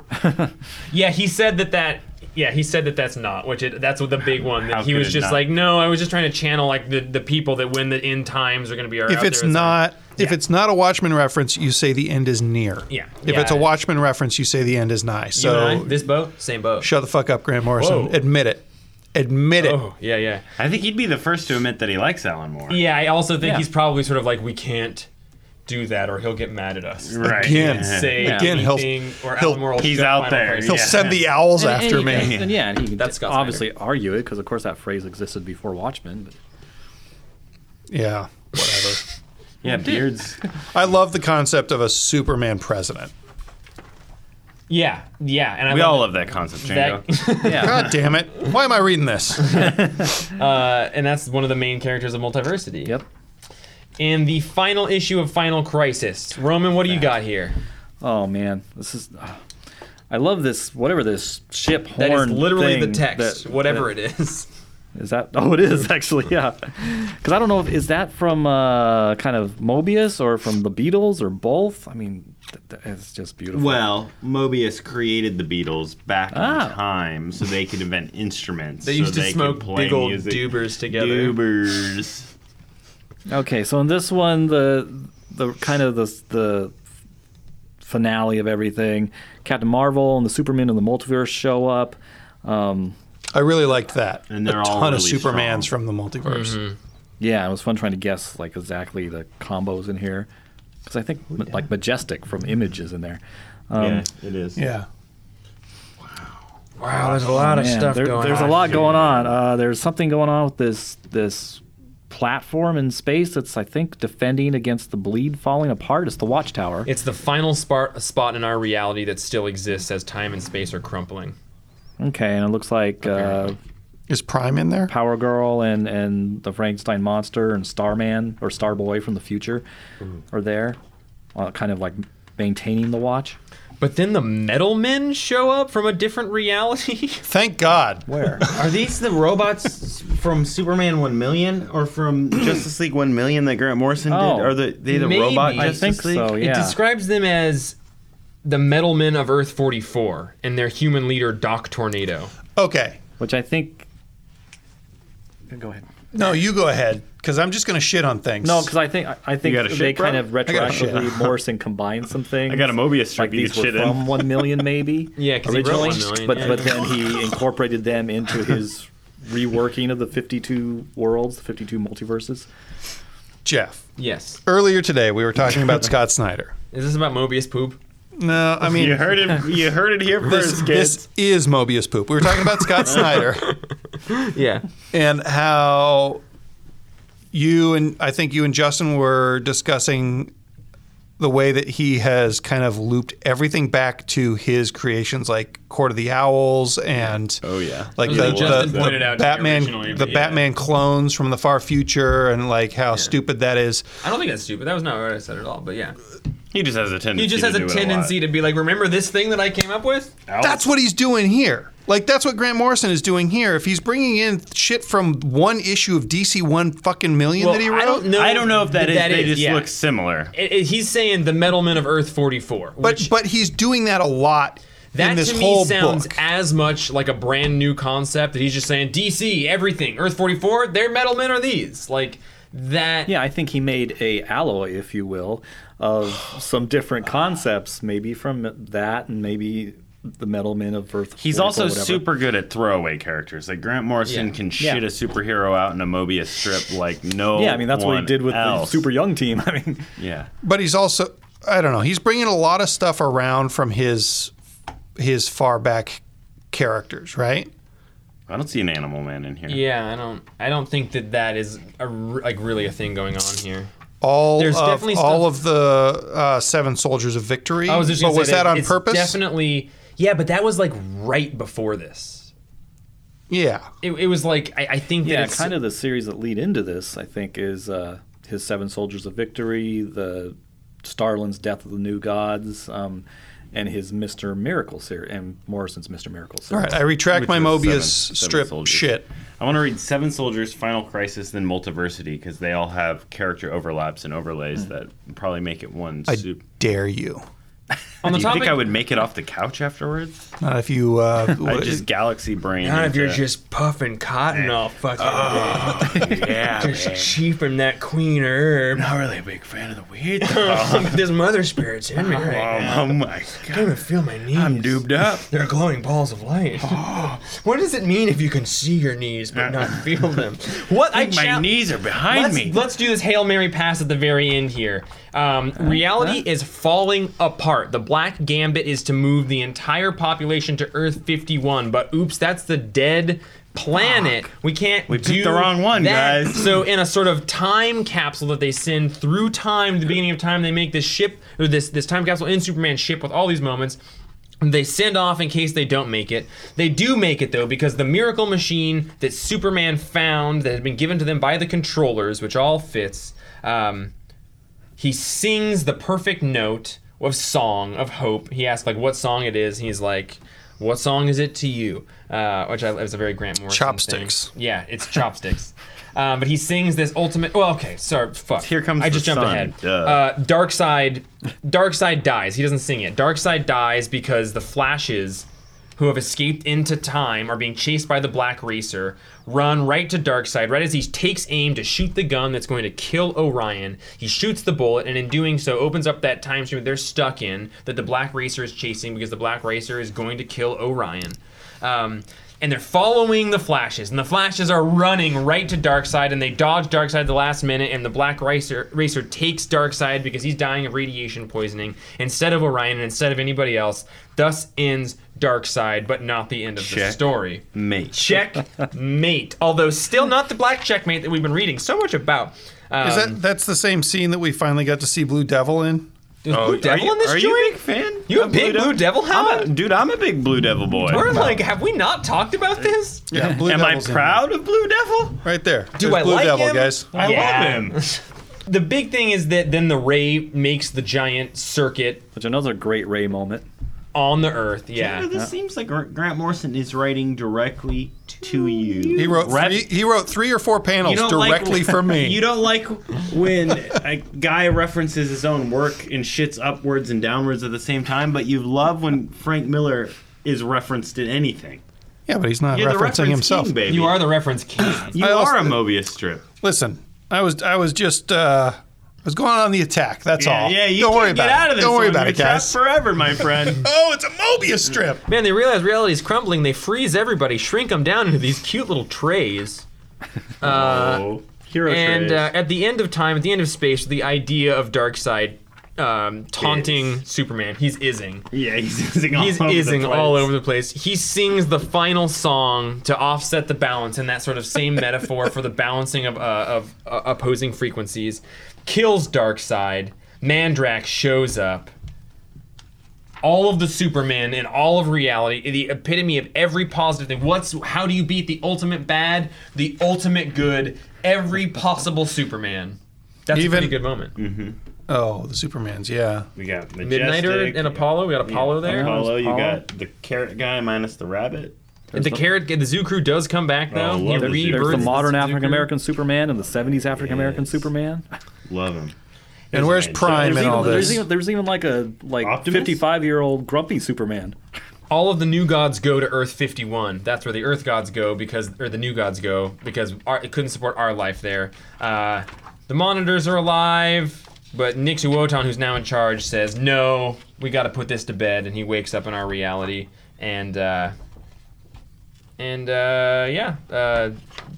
Bruce is at the beginning of time with Anthro as he's about to die. And to me, all of that at the very end is what the really thing that happens is he uses the miracle machine and they say, "What did you do?" And it's powered off of idea. And Superman says, "I wished for a happy ending."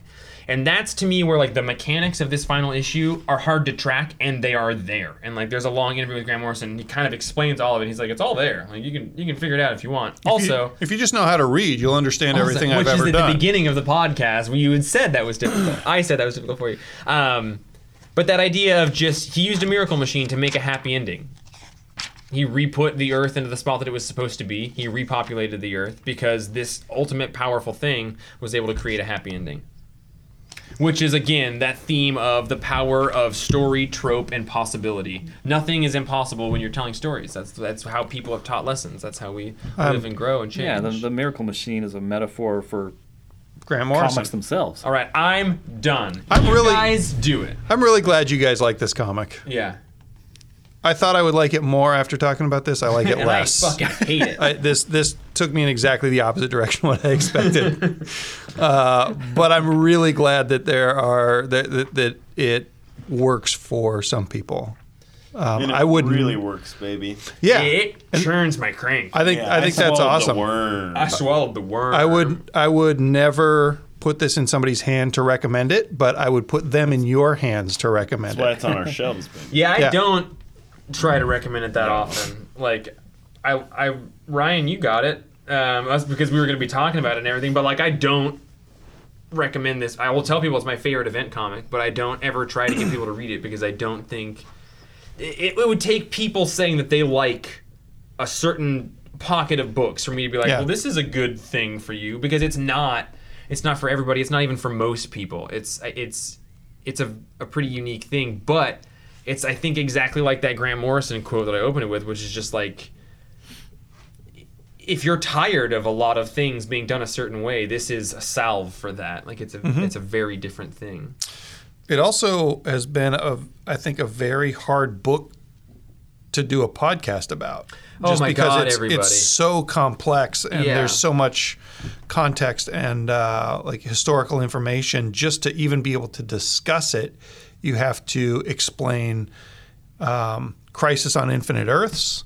You have to have like a certain amount of knowledge for all these characters that have come from Jack Kirby and things that happened in issues that like none of us have even read. Not in a bad way, but when I was reading this, I really it was dated in the way that like it makes so much more sense for the context of the current state of the DC universe in 2008. Like, it was post Infinite Crisis, which was post this crisis, but it was leading Pre into New 52. Yeah, like it makes it's so indicative of where the industry and DC universe, because of that, in the late 2000s. I think it has, like, obviously tons of universal appeal, and it is talking about bigger things, but it's so much a product of, like, the industry. DC was also kind of reinventing itself, and they really wanted to do a crisis book where it seemed really dark and grim and rebirthing the heroes again. Like, he wanted to write something that seemed like the heroes couldn't come back from, and then they could. You know, like, he wanted to try to make the darkest crisis there was, so he went super, super meta. And all they needed was a miracle machine. But isn't that what, like, every story is? Yeah. Like, isn't Deus Ex Machina, like, kind of the thing? Isn't everything kind of I mean... Every story. Yeah, exactly. Yeah. Did anybody stay dead in this? Did Darkseid stay dead? Nothing ever ends, Jacob. No, because wasn't he reborn in that Justice League run? Oh, yeah. As Wonder Woman's kid or Wonder Woman's sister's kid? I guess I mean when Superman used the Miracle Machine to rebuild everything, did he rebuild it better without Darkseid, or did he put everything back to where it He belonged? put it back to where it was, as I understand it. And then the new gods are now on a different Earth. And... Not above the Earth. I don't really 100% know the relationship of the fourth world to our world. Like, I know that they are living ideas, especially as Grant Morrison represents it, but I don't know that that's how Kirby represented it. I think that they are above the multiverse. They are things that can be in any reality at once. And definitely the monitors are above the new gods. Even. Right. So if he put the new gods on Earth 51, then Merryman and his merry band of weirdos is fucked. Yeah, Because they're just going to turn that into New Genesis. They've filled space. Like, Aren't it they was still? Limbo Well, or aren't they something. still in limbo? Aren't the monitors Limbo kind and of a Earth foil 51 for are us? different, aren't they? Earth 51 became Oh, Limbo. you're right. I'm sorry. Oh, Or something. You're wrong. Okay. I'm not. No, not you, Roman. I'm not sorry. I retract it all. Okay. You're right, Jeff. I don't accept. Yes. Oh God, I want to go to sleep. Grant Morrison just says, like, he wanted to have the discussion of the beginning. He wanted to start with Anther, and he wanted to end with Commandy. He wanted to have the entire span of the entire DC universe and put it in the most extreme situation it could, and then see what his imagination would come up with, given the tools of reading DC Comics for his entire life. Allowing himself to be the tool of the DC universe, how would it get out of it? And he says, finally, I wanted to wrap all of that up inside the final story of the Monitors and explain their strange relationship with the DC multiverse in a kind of mythic origin story inspired by the basic conflict that defines my job. The war between the white page, or the void, and the ink, or the multiverse of possibilities. And I think that is the coolest fucking quote. Yeah. Which is That's like awesome. what every artist, when they sit down to do it, whether it's building a house or making a meal or making a comic or writing a song, like, it's that war of creating something that didn't exist there. Like, you're overcoming the void. And God, Looking into that's the abyss every time. Yeah, and that That's ties what it's into about. Morrison's. I mean, ties into his work on Animal Man. That same war. That's cool. Can I make a prediction? Yeah. If we were all to score this book, the sum of our scores would be Roman's age, 36. 10, 10, 10, and 6? Yep. That's what I think. Whoa. The only downside for this, no Plastic Man. Not even one panel. No Plaz. They got Blue Devil. Yeah, they got Blue Devil. They even got Red Devil. They got Blue Devil. They got Captain Carrot. Love him. And they forgot Plastic Man. Maybe he just doesn't like stretchy characters. Like elongated man isn't there either. That's true. I don't want the rubbery guys. Get them out of They're here. not strong enough. They're not concrete enough. I'm I need to be allergic. all of that is a way to get through this story. I think those are the stepping stones of getting from the beginning to the end of this story and understanding kind of what happened. That, to me, is a thing that I put together in the last, like, couple of weeks, and is what I've never 100% gotten out of that story, and what's not important about that story to me. Like, that's what happened on the surface, but what this story is everything beneath that and above that, and it's stuff that I got and enjoyed out of it a long time ago, and I don't think I think the beauty of this book is that every time I'll read it, it'll mean something different to me.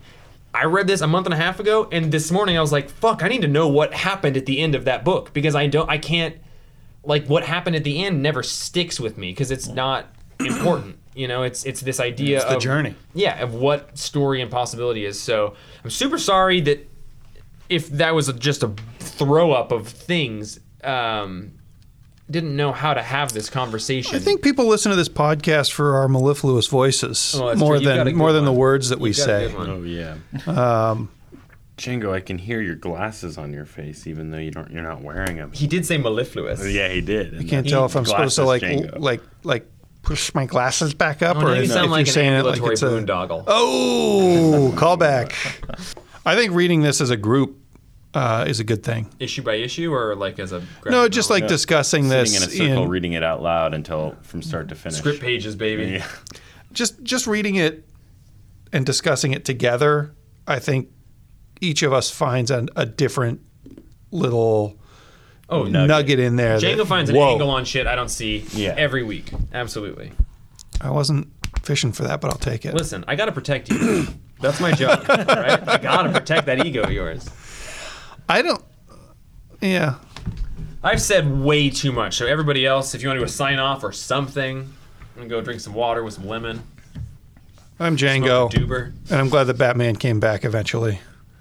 It would be sad without Batman forever. I mean, That without was my Batman, favorite of the Schumacher it would be awful. Never mind. That's like we started talking about Transformers. I'm Scooby Doobert. I'm what happened to what's Doober? the it's not Optimus Prime, but it's the Transformer that took Scrappy-Doo. control after that. Rodimus Prime. Thank you. Yeah, I'm next. Shockwave. Oh, I know. Simon Gath. I was goofing. Okay. I was goofing on Django. Huh? The zombie, Simon Gath.